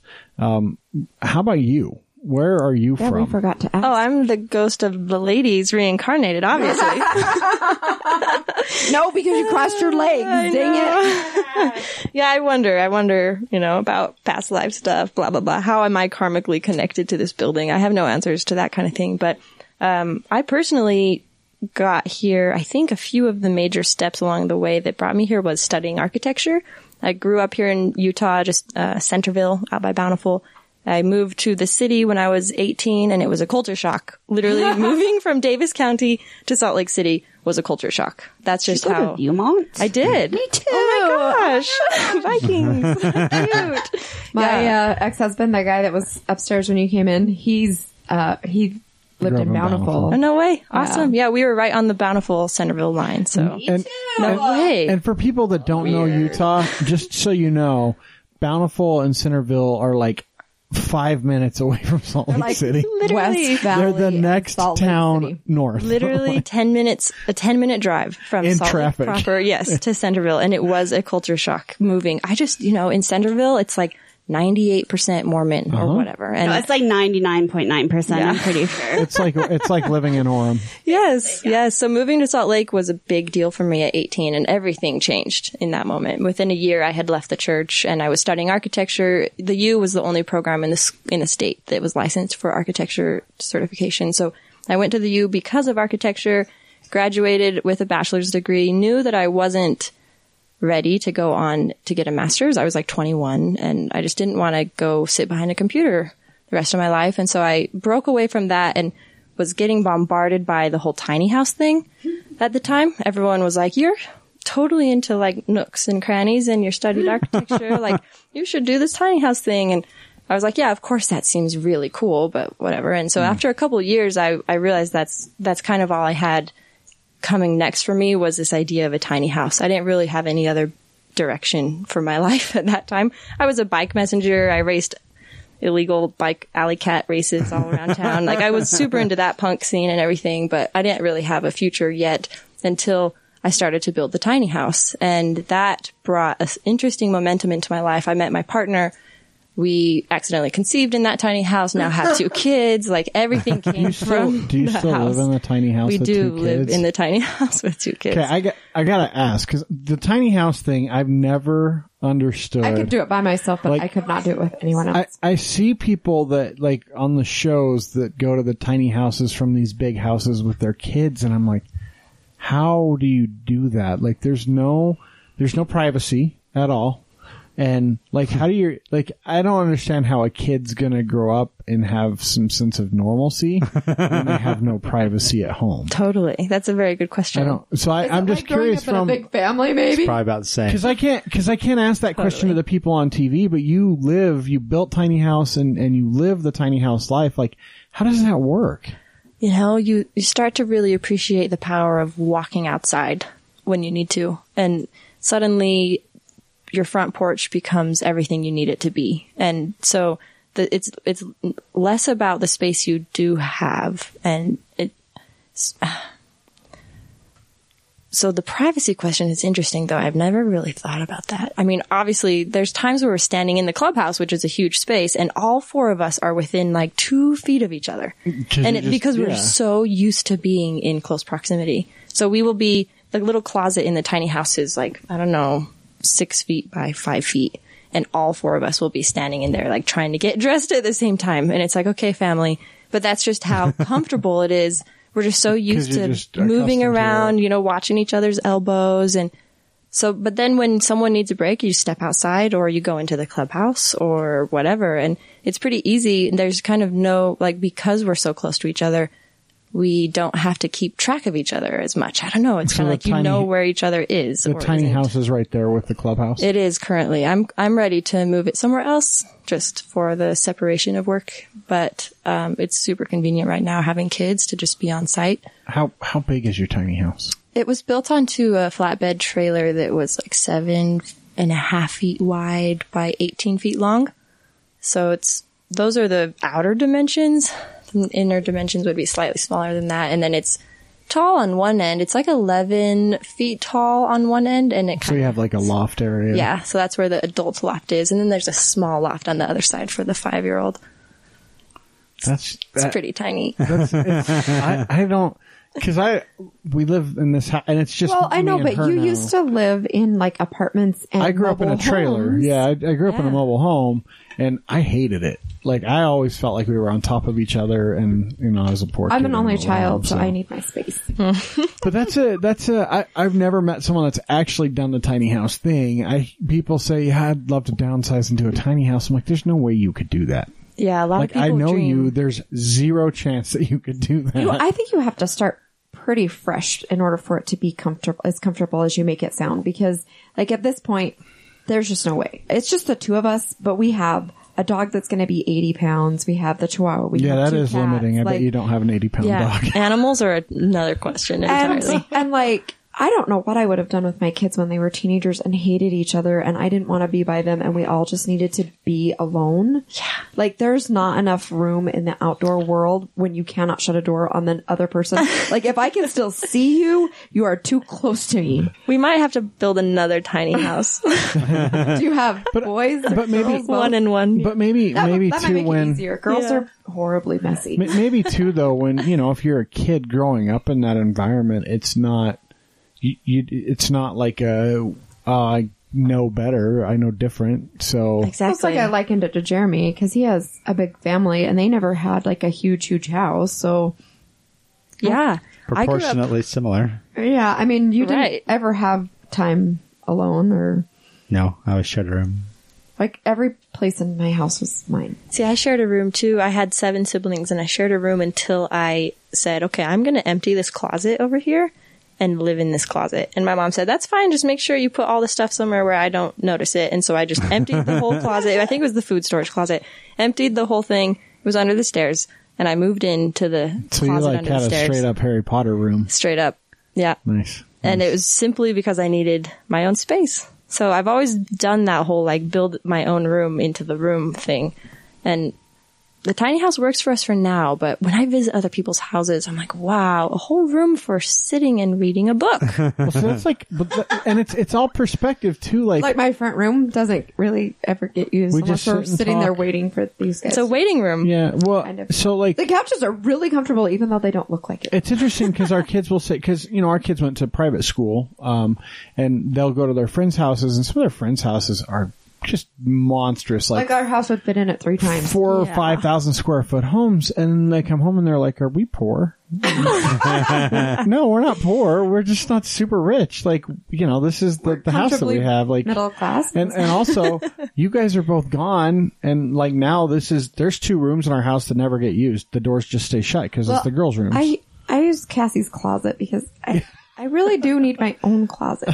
I don't blame you, But like that's it's even at a point where like now this is our studio. We've turned this into a studio to use. This used to be a playroom, and then it was just like a storage room. Generic, like everybody just threw their crap in here room. So we cleaned it out, and it's awesome. Yeah, and he has his own office. The work home life thing going on. It really saves the day, honestly. Yeah, for sure. So that's just interesting. I've never met any. I'm sorry we went down that weird path. Oh, I love it. Cool. That's interesting. That's the tiny house concept is really interesting to me because I can't fathom it now being an adult with the capability to not do it. I could do it alone, but not with other people. Yeah.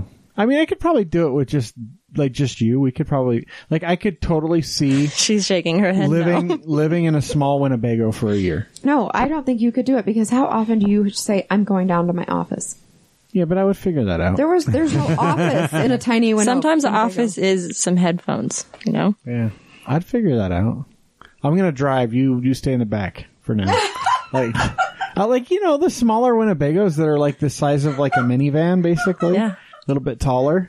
Like I could totally see. I'm short enough I could stand. Yeah, the dog thing makes it difficult. Like part of why we have a house with a big yard is we like to have a big dog.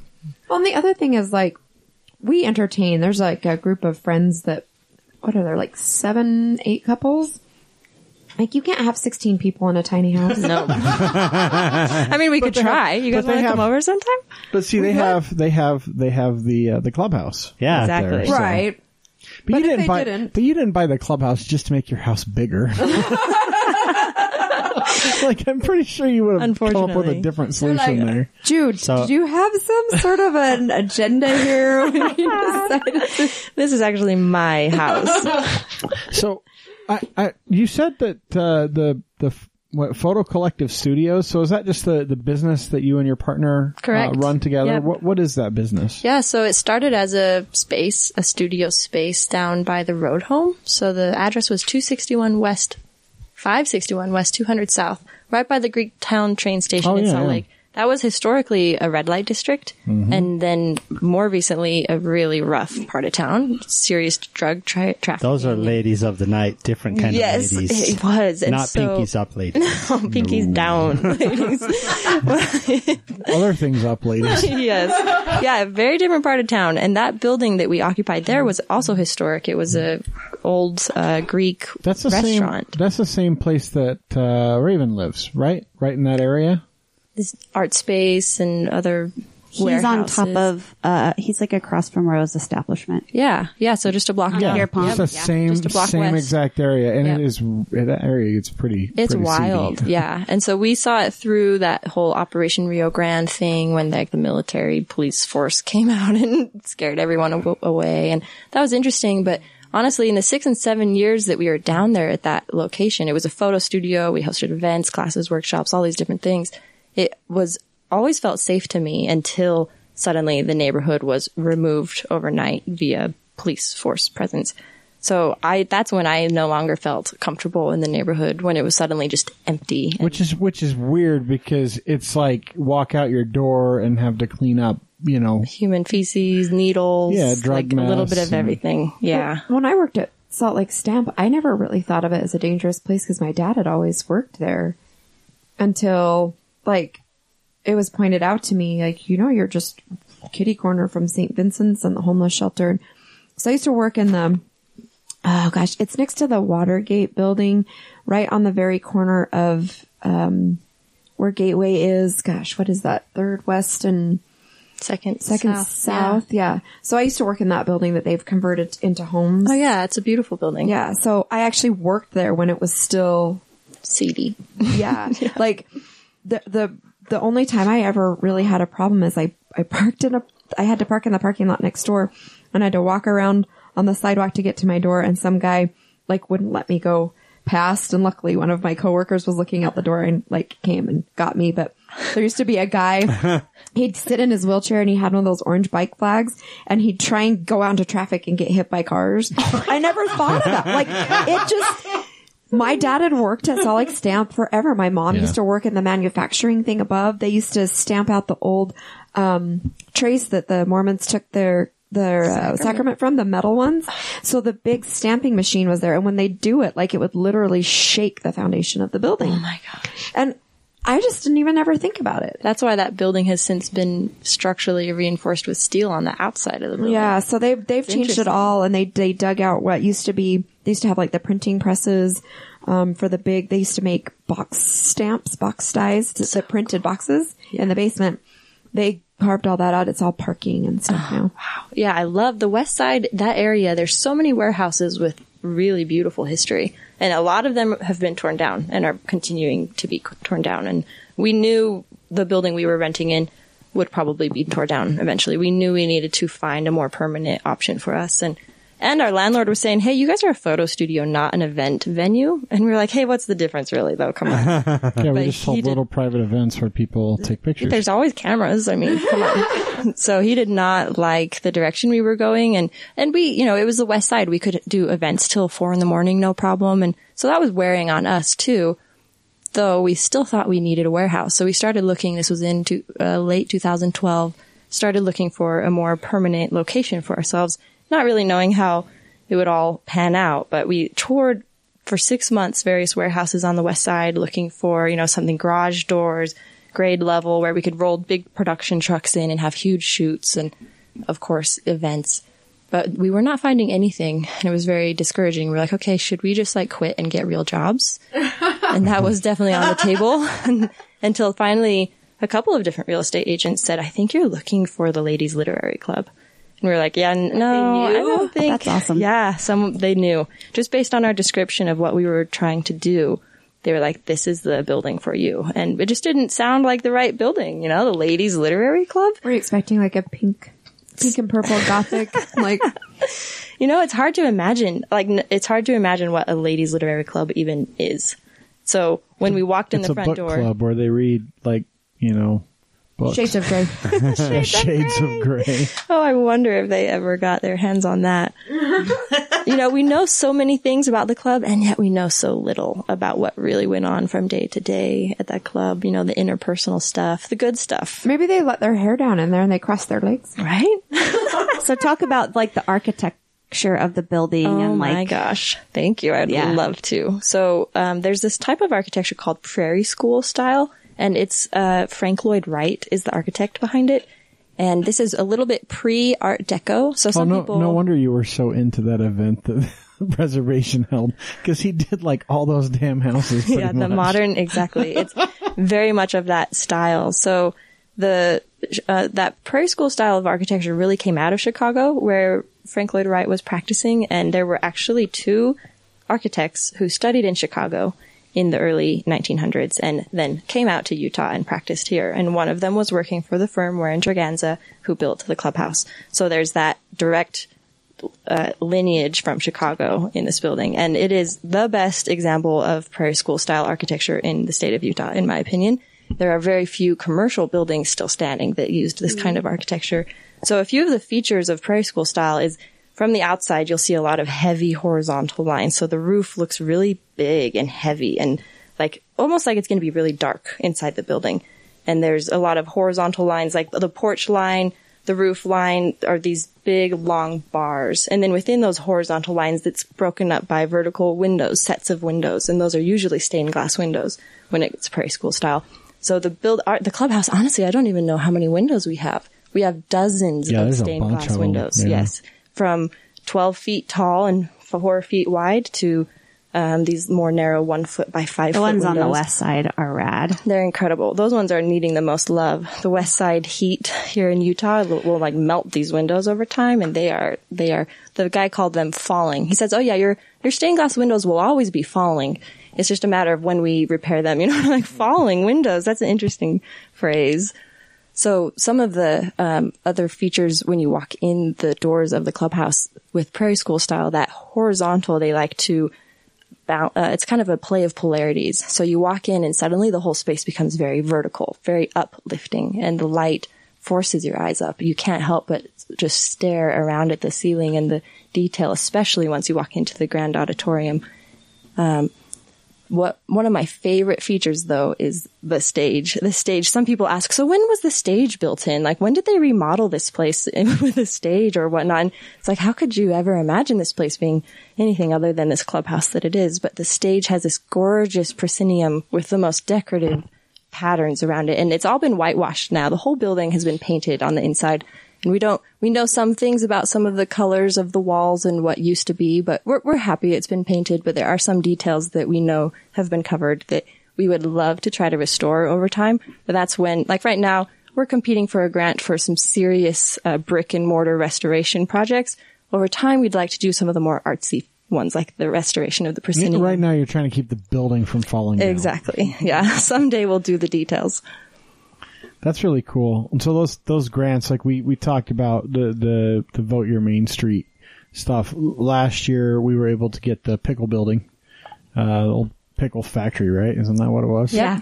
That one, through this grant, and they were able to do some serious work with the grant money. So it would be really cool for you guys to be able to pick that grant money up and work on the building. Thanks. We're crossing our fingers. So like the building itself, it's pretty much original, right? Like nothing's really been changed other than some paint, right? Exactly. The lighting fixtures, some curtain colors have changed. You don't use like early 1900s lighting anymore? Fire like lanterns. Yeah. I don't even know.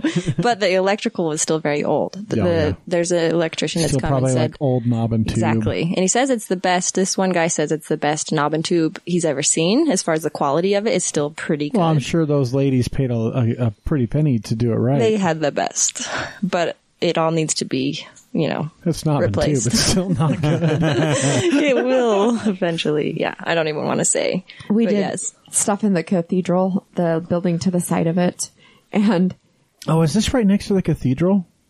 No. Which? That's pretty. The Cathedral of the Madeleine. Madeleine, yeah. Same street. It's just a few blocks up. Just a couple blocks up. So the building that's to the side is where the graduates get ready when Judge and St. Joe's and Juan Diego graduate. And you have to have them leave the circuit breaker room open because there's steamers. We have steamers that steam the gowns and all that kind of stuff. And it just constantly trips the breakers there because it's just old. The buildings are just super, super old and they haven't really updated the electrical. So I imagine you run into some of those kinds of things with knob and tube where it just doesn't accommodate. Back then, most buildings you only had to have one outlet per room. Oh my gosh! Can you imagine? They were not using crock pots back then. There wasn't computers. Or most people didn't even have electricity, so it's like, should we put one? I don't know. That might be overkill, but let's do it. Well, there wasn't and then a TV. When they added it was like maybe a radio. They just hooked more things to this one thing that was meant to, maybe have a transistor be fair, radio. We didn't really know how electricity worked entirely. Like electricians in the early 1900s weren't exactly like, they're not like they are today. They didn't necessarily understand like how much a load a circuit could take. Like exactly, trial and error. Yeah. True. Is there a balcony in that? room? I didn't look up when I was in there, but I should have. Yeah. When you first walk into the building, there's a set of stairs, these beautiful stairs. And if you go up there, that's the library. And the library was very private for a long time. It was like the private conference room for the ladies club. And so now we keep it open. Sometimes it's used as like a VIP lounge for events. Sometimes it's just a small class workshop type of room. But you walk through the library and out onto this balcony that overlooks the whole auditorium. And it's incredible. I am so grateful for that balcony. It really brings a certain dynamic to parties where there's room for the extroverts to be in the middle of the dance floor and to be seen in the auditorium, but there's room for people to walk up onto the balcony and just watch, so I really appreciate that aspect of the auditorium. Are you guys doing a good job with being able to rent this thing out? I mean, events? In my opinion, we get at least an inquiry a day for the space. That's really good. The problem is nobody has any money in Salt Lake City. My partner is a professional photographer, and we see this constantly where if he were to be shooting in another city, in another state, we could be charging 4 times what we charge here. Oh my God, Salt Lake and photographers, this is something that drives me bonkers. People will be like, suddenly I'm a photographer because I have a freaking digital SLR and I know basics about Adobe Photoshop. Well, everybody has a cousin. Oh, my cousin will take our pictures. You know what we call them? Momtographers. Yeah. Well, and even what happens because of that is then they go to a professional photographer and they're like, okay, well, I'm going to give you $100. It's not worth my time to do it for $100. Exactly. Cake making is the same. Yeah. I just don't, and people don't want to pay more money for it, but it's like, if you want it done professionally, that's what it costs. And so we're lucky in that people will come back to us sometimes, especially in the realm of photography, where they're like, okay, we hired a nobody and they didn't deliver. And so now we got to do it again. We're like, okay, so next time just come to the professional, And so same thing with the venue. We think this is one of the best venues in the city. It's definitely a small venue. For a seated dinner, the capacity is only 140 or so, which is a smaller venue compared to some of these bigger conference center types of venues. But I still think it's one of the best in the city. And so personal though, it is, it's intimate, and it makes room for these, experiences instead of just, like a bar show or something. If we have live music, the band wants to hang out with the audience afterwards because of the engagement that's there with the stage. There's just something that's different. So it really becomes more of this house show, and from the street even, everything that goes on at the clubhouse looks like a house party. It just looks like a fun, intimate house party. You just see the lights and stuff in the window and people out on the porch. And then you walk in and you're like, oh wow, there's a whole auditorium. There's a whole, stage going on in here. And yeah, so with the venue, we are definitely booking our weekends, but we have room to fill our weekdays. So we would like to take these inquiries that are coming in who don't have budget, who are trying to get their program off the ground, their workshop, their offering, whatever it is. We want to find a way to facilitate those things more on our calendar, because right now we're really prioritizing getting our name known as a high class event venue, and we make room for some of the arts and education things like film premieres or art galleries, big shows. Even just this last weekend, we had this vendor market that was super successful. 20 different vintage and secondhand vendors that came in and set up their booths. Hundreds of people came through. Cool. Yeah, it was super successful. So sometimes it's fun community things like that, or other times it's more of a corporate gala or a wedding or a family private party, whatnot. As you say, this would be a great space for a small wedding. Oh, the weddings are so, compared to running a warehouse, this space is built for being gathered in. It really is the easiest. Yeah, because that big auditorium, it's just such an open, inviting space, all the way through. You can have your funeral there too.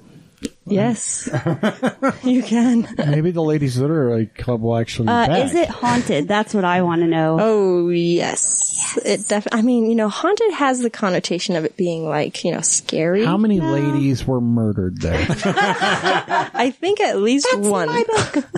But that's just theory.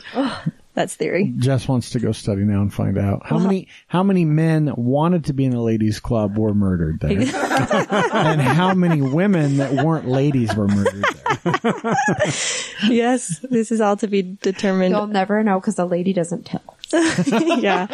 Yeah. There's definitely some ghosts. They were very present when we first bought the building, and as we started tearing out carpets, taking off wallpapers, there was just a lot of movement going on, a lot of energy movement. And neither of us see ghosts, but we give a lot of tours of the building. And when there's like 25 rooms in the basement and people comment on the same one room every time without any mention from us of anything going on, it's like, okay, there's got to be a pattern here or there something. There is really 25 rooms in that. There are 25 rooms in the basement. How many of them are full of books and manuscripts? And that is only like one closet. That's a lot of rooms, so you could hide a lot of bodies. Yeah, exactly. That's why there are, I think, is any of the concrete ghosts. Like fresher than other concrete? Is that... Interesting detective brain here. I think he's just looking for some place to hide me. Oh, I see. Yeah, there's room. There's room. Sure. Good. It's a big enough building. Yeah, and it's, I mean, the ghosts now, there's definitely this one, we kind of call her like the watch guard of the space. She hangs out up on the balcony. You can definitely feel her presence if you are in tune with any of that. Even if you're not, it's funny, like sometimes people will be like, I don't feel very comfortable in this building. I'm going to step outside, and I'm like, wow, thanks ghosts for doing whatever you're doing to, push energy around. Way to kick people out, you dick. Yeah, it really is. I think she's kind of I think she's an angry ghost still. So I've told her, you can stick around until you have enough joy filled into your heart because of what we're doing here in this building that you feel comfortable to walk away. That just pisses her off. I know, she's like, I'll never feel joy. This is my building. And then there's other ghosts that were a little less, we weren't so lenient with. We did a little more active work to try to get some of the rooms cleared out because of how heavy the energy was in some of the areas. There's a caretaker's residence in the basement, which we've opened up to be open space now, but there was men living in the basement for 100 years that would kind of take care of the building. And I think that was actually some of the heavy energy that got left were from some of the people who lived there. Well, they just got beat up by these ladies for years. Right? Now they know that's where the Fight Club was. Think about having 500 wives. Because I'm sure that's exactly how I struggle with the thought of one, so. You asked. Still struggles. Yeah, it's still a struggle. Today's our 9-year dating anniversary. Yeah, something like happy that. Anniversary. Yeah. Oh, I wanted to mention about the ghosts. We let a paranormal group come in. We don't let people come in very often because we don't want to stir things up unnecessarily. But we let this group called Ogden Paranormal come through, and they did a little bit of investigating, and, we were there for one of the nights and gave them some feedback on their approach and stuff, but they did capture some interesting things with their devices, and though in the moment they weren't all that present and holding all that much space for the ghosts, in the end, I do think they captured some interesting things. So you can find that episode on YouTube on the Ogden Paranormal channel. They came down to the Ladies Literary Club. So that's the most documented, quote unquote, proof of ghost activity in the clubhouse. Well, I'll tell you what I feel about ghost activity in places. I'm actually curious, are there any thoughts to bringing back something like the literary club itself? Totally. In some form? Yeah, we've definitely had a lot of interest in that. And we've learned with this building, there's a lot of wait and see, And so a lot of people come at us super excited because the building is energizing. When you walk in there, it drives a creative force through your body. It's just like, wow. Because Salt Lake doesn't have architecture like this anymore. So it truly does just inspire each person as they walk in. And so a lot of people are like, we have to start a ladies club. We have to have this going. And to me, I know that will start when it's right to start. That's kind of where I'm at with it, is that there will be some kind of ladies literary club that comes out of this. I imagine it's a younger audience than the ones that disbanded in 2013. Totally. Which is good because it means that there is some of that generational change resurgence. I think this newer generation, like our daughters, maybe like late 20s, have a lot more in common with ladies of that era. Like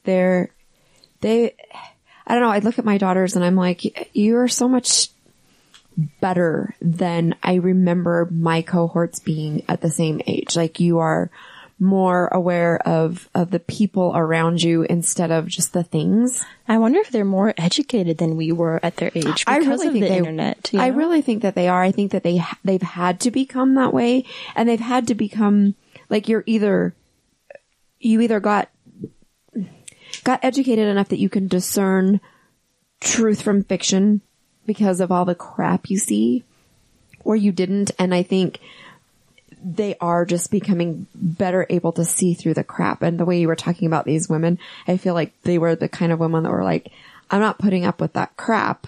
So I'm going to come over here in this place where we can make our own rules. Right. Where I don't have to. And I think that some of these younger generations, so maybe that would be, this is I think a good time to try to do something like that again. Yeah. It's going to be really exciting to see how the community decides to gather, like so far it's a bunch of individuals or groups coming through wanting to put on events and do various classes and workshops and things.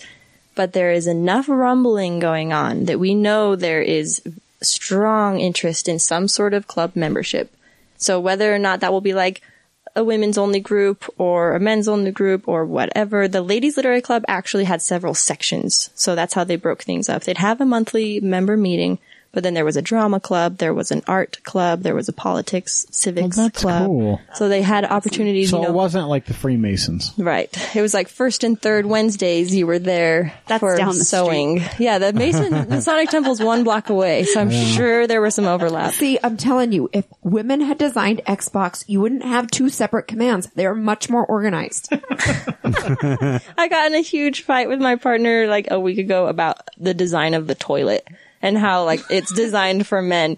And he just like, we got in a serious fight over it. And I was like, obviously you've never thought about designing things for women. And he's like toilets. And it got so bad. We could just live in China where they poop in holes. I know, right?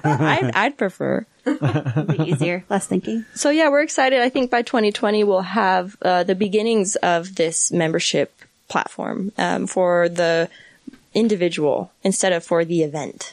So it's a monthly thing that gets you a certain amount of access to the space, to certain classes and workshops and events, things like that. So we're excited. We have some people we might be working with to bulk up that calendar and really have a nice offering for. Do some cool yoga. Exactly. It's a good space to do. Just don't do goat yoga. I still don't get that. Oh my gosh, I was totally going to bring that up. Someone asked us if they could do goat yoga at the clubhouse. I feel like your goat is going to pee. I just don't want to get pooped on. And it's really hard to ensure need to that preserve kind of those floors. I know, and like stained glass window, I don't know, it's just. I don't want goat urine on the windows. Yeah. It's like, not. I'm sure goat yoga is super healing, but.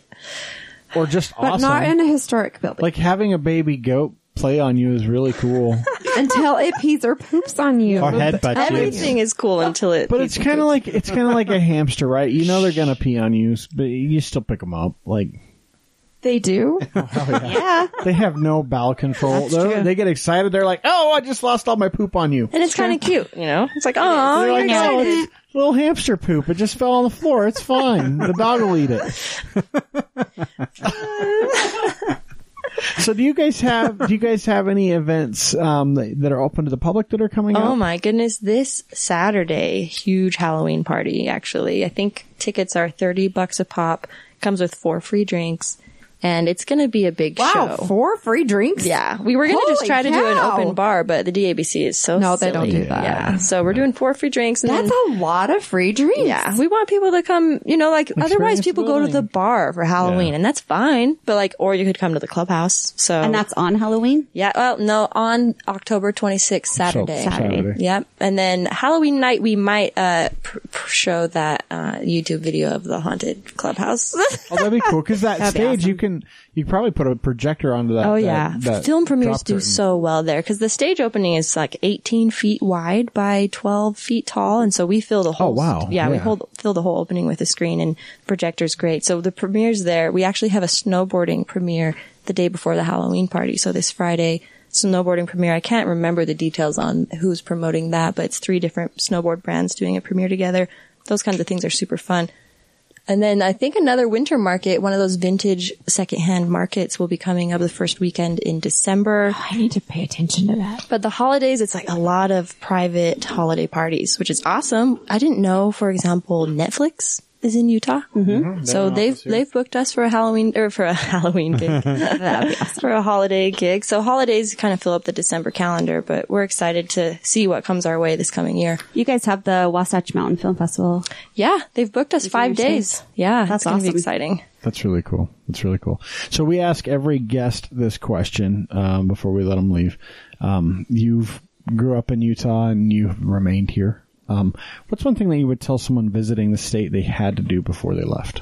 You know, I would say go up to like Causey Reservoir or something. Go up to one of the little lakes where you can do some cliff jumping and just get out of the city and recognize how quick the mountain escape really is. Causey Reservoir? Have you not That's been a to new that one. No, this is a new one. Oh my gosh. You're the first one to say this. Oh, it's the best little spot. And it's, you know, boats. It's no boats. It's just humans swimming. I don't know if it's even legal for humans to be swimming. Maybe they're cracking down on that, but it's up past Pineview, up Ogden Canyon. Then you hit Pineview Reservoir, and it's just a little further past that, and you hit Causey, and there's cliff jumping. I would say go to Flaming Gorge, but I don't know if that's even in Utah. It is part of it. Is border. The dam is in Utah, but that's a commitment. But that's definitely my favorite place in Utah. That's where I grew up by a lot of time. I spent my summers as a high school kid cliff jumping and swimming in the lake. Do you know the nose at Flaming Gorge? Are you familiar? Yeah, I've jumped the nose once. Oh, yeah. It's terrifying. So when I was a kid, we jumped a lot. And then after I graduated, that was when the drought really kind of kicked in Utah and Wyoming, and you saw that reservoir level drop, and a few kids died like 3 years later jumping the same cliffs I used to jump all through high school because there wasn't enough water anymore. Yeah, it's intense. Jumping 80 foot off of a cliff and landing in water is cool. It's like landing on concrete. It's fun. It's so much fun. I knew someone that went in at like a 45-degree angle and he broke his sternum just from going in at an angle. So interesting. You have to break with your knees bent, and do not hold your arms out because that does not feel good. My daughter was cliff diving down in southern Utah with her friend, and her friend, they decided that she needed to hold her hand, and the girl she's not twice as big, but my daughter's teeny. Like, my daughter is like barely breaks 5 feet, and she's probably like 100 pounds. And this girl she's tall for a girl. And so she like landed on top of her. My daughter like had these bruises. I'm like, what happened? Did you fall down? She's like, no, Mary landed on me when we were cliff diving. Like, just from like landing on her in the water. Wow. I need to go up to this reservoir. Yeah, are you looking it up? I'm mapping it. Now right you're distracted. Oh, good. No, I totally am. And there's some good camping up there too. That is a really, really small little reservoir. It is tiny. Camp Kessel. We were talking today in the insurance industry about how campgrounds are probably a really good investment, because even when the economy tanks, everybody's like, well, we can still throw a tent in a car and go somewhere and still get away, still have a vacation or whatever. And in Utah, like, you can do that year round because we have so many different places that stay warm. Good looking reservoir. Oh, I'm so glad. You've distracted him. Hadn't heard of it before. No, you're the first person that's ever said it. And those are some nice smaller cliffs. Oh, it looks really cool in the winter too. Ooh, I have never been in the winter. Oh man, there's some cool pictures online. Okay. Yeah, Causey Reservoir. I will link to them in your one thing on our website. That's really cool. Well, thank you so much for joining us, Jude. How do people get a hold of you guys at the clubhouse if they want to reserve space or get some photos taken, or just talk about awesomeness? The website, clubhouseslc.com. You can put in an inquiry for an event there. You can look at photos of the space. You can read about the history, see some of the videos we have going on right now specifically for this grant campaign. And then on Instagram too, that's a nice spot. I think we are at Clubhouse SLC. And of course on Facebook, we are Clubhouse on South Temple. Those are the 3 most active areas. We've yet to hit the Twitter sphere. I don't know about that. What's your guys'? That's super political. I love Twitter. So you love it? There's 2 things. One, you should be on Twitter just because Twitter is a place to connect with events going on locally, and it's a really good way to promote your event locally. Yeah. Like we always tell people, if you're hosting an event and you want us to talk about it, just tweet it to us and we'll send it out to all of our followers. Cool. So it's a good way to get events found. But I'm really glad to hear you say you're on Instagram, because I have a lot of people that I'm like, oh, you're a photographer? Do you have Instagram? No, I haven't set that up yet. Why the fuck not? Like, that is the social networking platform for people that have something that is photographic. Post pictures, right? Like a venue, posting pictures of things that happen in the venue do nothing but help your venue. Like, exactly. And we are so lucky to have my partner, Dave Brewer, as our in-house photographer, representing Photo Collective Studios. We get to document almost every event. That's a really cool thing about that venue that not all venues have. Like, you go to a lot and they're like, yeah, you get a building and there's a kitchen and you can rent it out.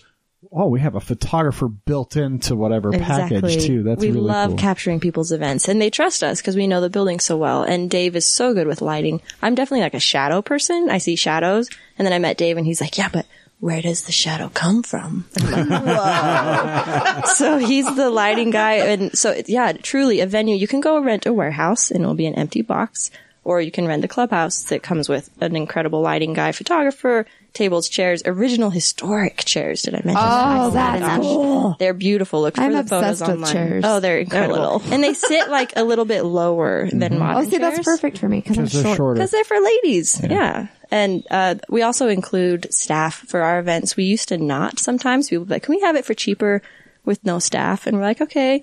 And now we realize that's totally not the brand. Okay, but... Is the popcorn machine yours? Awesome. The popcorn machine comes from my family. We bought it when I was a kid. Do you have a hot dog roller? No. I love popcorn. No hot dog roller yet, though we did have a hot tub down in the basement for some time. We emptied it recently, but we'll probably fill it back up again. So if you ask us nicely, we'll fill up the hot tub when you visit. We have a party and a hot tub in this after party. Century building, please. Time Machine? I have not heard of this kind. Hot Tub Time Machine. Hot Tub Time Machine. It's a movie. It's a really bad movie. It's not a good movie. It's not good at all. Well, thanks so much for joining us, Jude. Thank you for having me. Well, that's going to do it for this week's episode of the New Utah Podcast, episode 178. We're coming up on 200. It's coming quickly. It's coming. It's a few months, but are we going to do anything special for 200? Or are we going to wait for 208, which would be the 4-year? 208. I like that. We can celebrate anytime we want. What do we do when we get to 801? That'd be awesome. Have a party. A big party. I don't think party. 801. At the 801 is like... The ladies... 801 is like 10 years from now. Okay. Right? It's 8, 9, 8.5. I don't know if I'm going to want to party in 8.5 years. Maybe you'll extra want to party. Jeremy and I will be in our 50s. But yeah, maybe we should do something special. I don't know. At 801? Yeah, if you'd like us to do something special, please share this episode. If you don't give a fuck, please share this episode. Sharing the episodes actually helps us more than anything. So retweet them, share them on Facebook. And go vote your main. Vote your main for sure. We need them in the top 10. It's voteyourmain.org. Do it every day with every email address that you have access to. Do it on your wife or your husband's email address if you have them. And if you don't have them, send it to their email address and ask them for the code and then go vote for that one. Use your work email. Just explain it to your IT people. If they get pissed later, it's fine. I was just voting. Yeah, I was just voting on this building during company time. You don't work anyway. If you want, I'm not talking about you. I'm just talking about our listeners. If you want us to retweet something, if you've got an event going on, hop on Twitter, go to @TNU Podcast or Instagram. We like to retweet a lot of stuff. You can't really retweet Instagram stuff. You can share it. Yeah, you can share it then. On Facebook, the New Utah Podcast, and then our website, thenewutah.com, where at some point in the near future, Jess will have an article about Causey Reservoir, which Chris will go visit this summer probably. Just Chris? It looks, well, I mean, I'll drag you along too. There's hiking trails up there. In your Winnebago. No. But thanks for listening, and have a safe and happy holiday. We have one more episode before Halloween, dear. Yeah, but people might not listen to that before Halloween. They'll listen to this one most likely before Halloween. Plus, most of their partying will be this weekend.